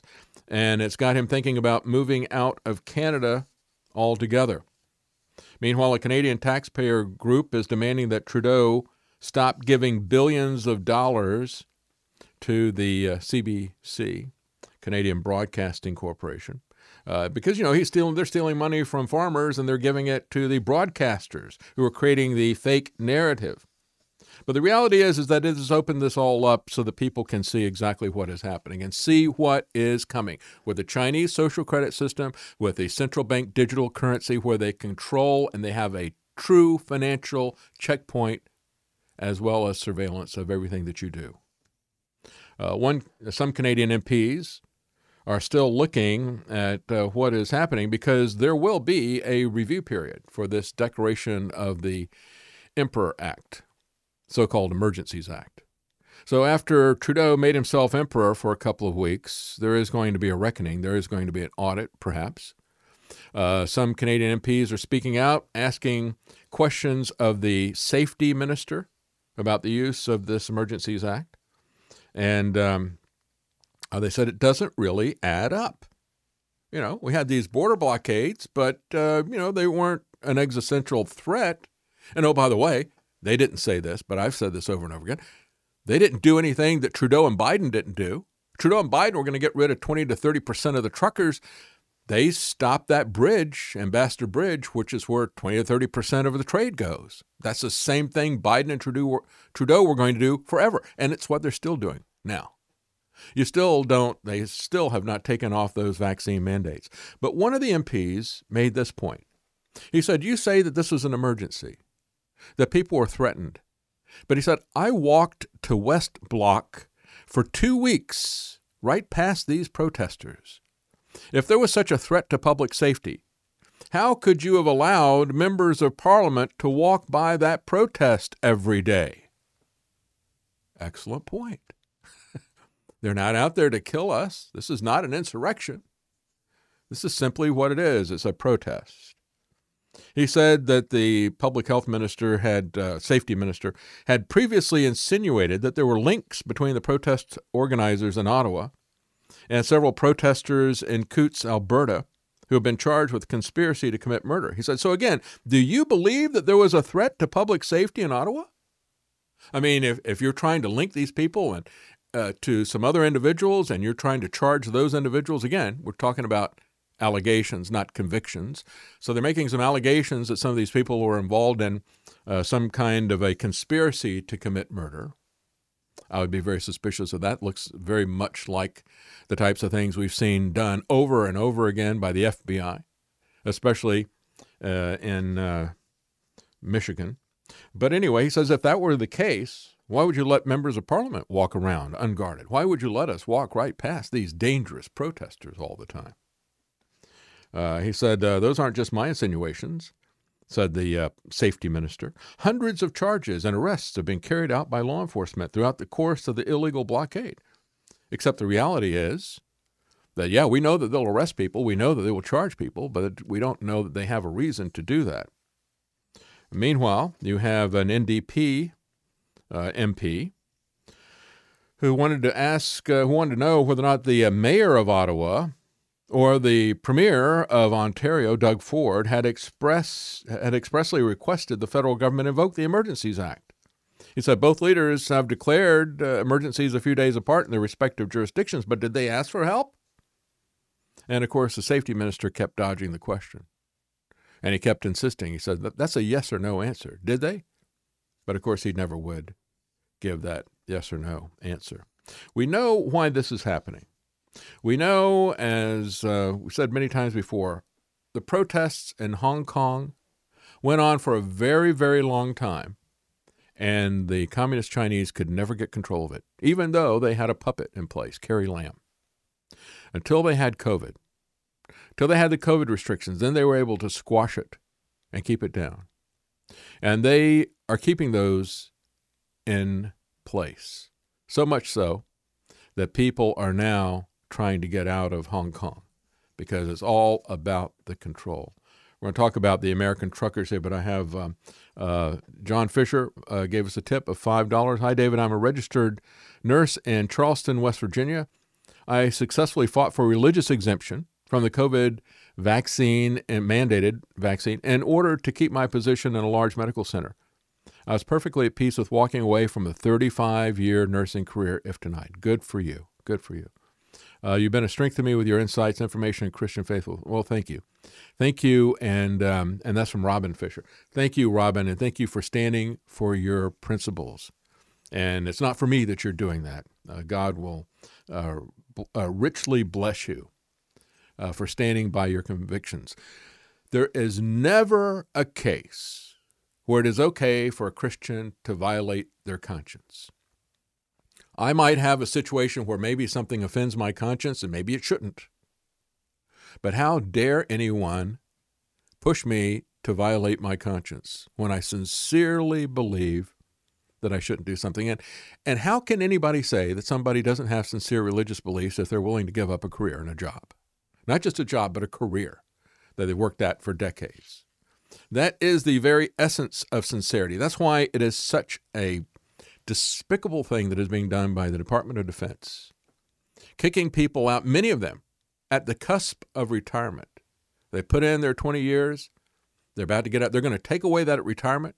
They're going to take away the benefits that they've worked for 20 years to accrue. They're going to punish them that way. And don't tell me they don't have sincerely held religious beliefs. They have the most sincerely held religious beliefs if they will give up all of that before they'll violate their conscience.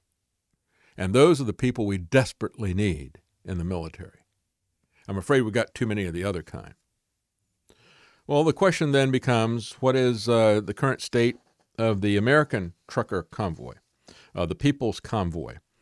I've got a couple of updates here. As of last Friday, it was making its way across the country. Different groups are coming together and converging as they make their way from west to east across the country to get to the D.C. area. And again, I think they have looked at this and wisely determined that they are not going. They've looked at what happened in Canada as well as what happened with January the 6th.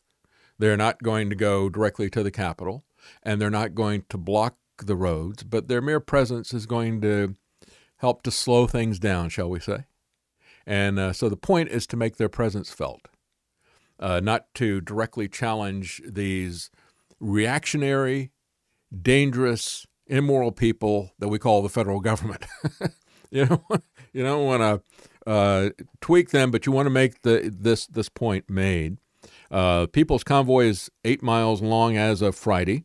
Had a lot of vehicles joining up, and they had raised about $800,000 at that point. Now I believe it is over $1 million to help pay for expenses. And they made their way yesterday. They got to through the Texas Panhandle, and a lot of people have met up with them. We're going to try to get some more reports about what is going on. It's funny, it's not being covered that much by the media. Because we got this other thing they started, this other distraction called Ukraine. Again, we can't do anything to support our freedom. We got to be concerned about Trump's election or Biden's war in Ukraine while they keep us enslaved. Well, that's it for the broadcast. Thank you for listening.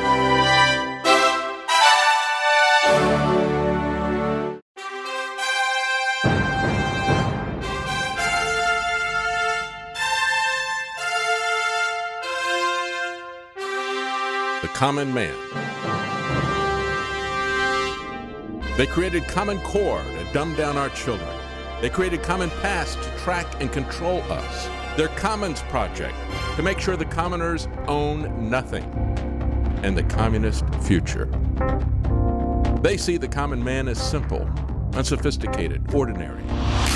But each of us has worth and dignity created in the image of God. That is what we have in common. That is what they want to take away. Their most powerful weapons are isolation, deception, intimidation. They desire to know everything about us while they hide everything from us. It's time to turn that around and expose what they want to hide. Please share the information and links you'll find at thedavidknightshow.com. Thank you for listening. Thank you for sharing.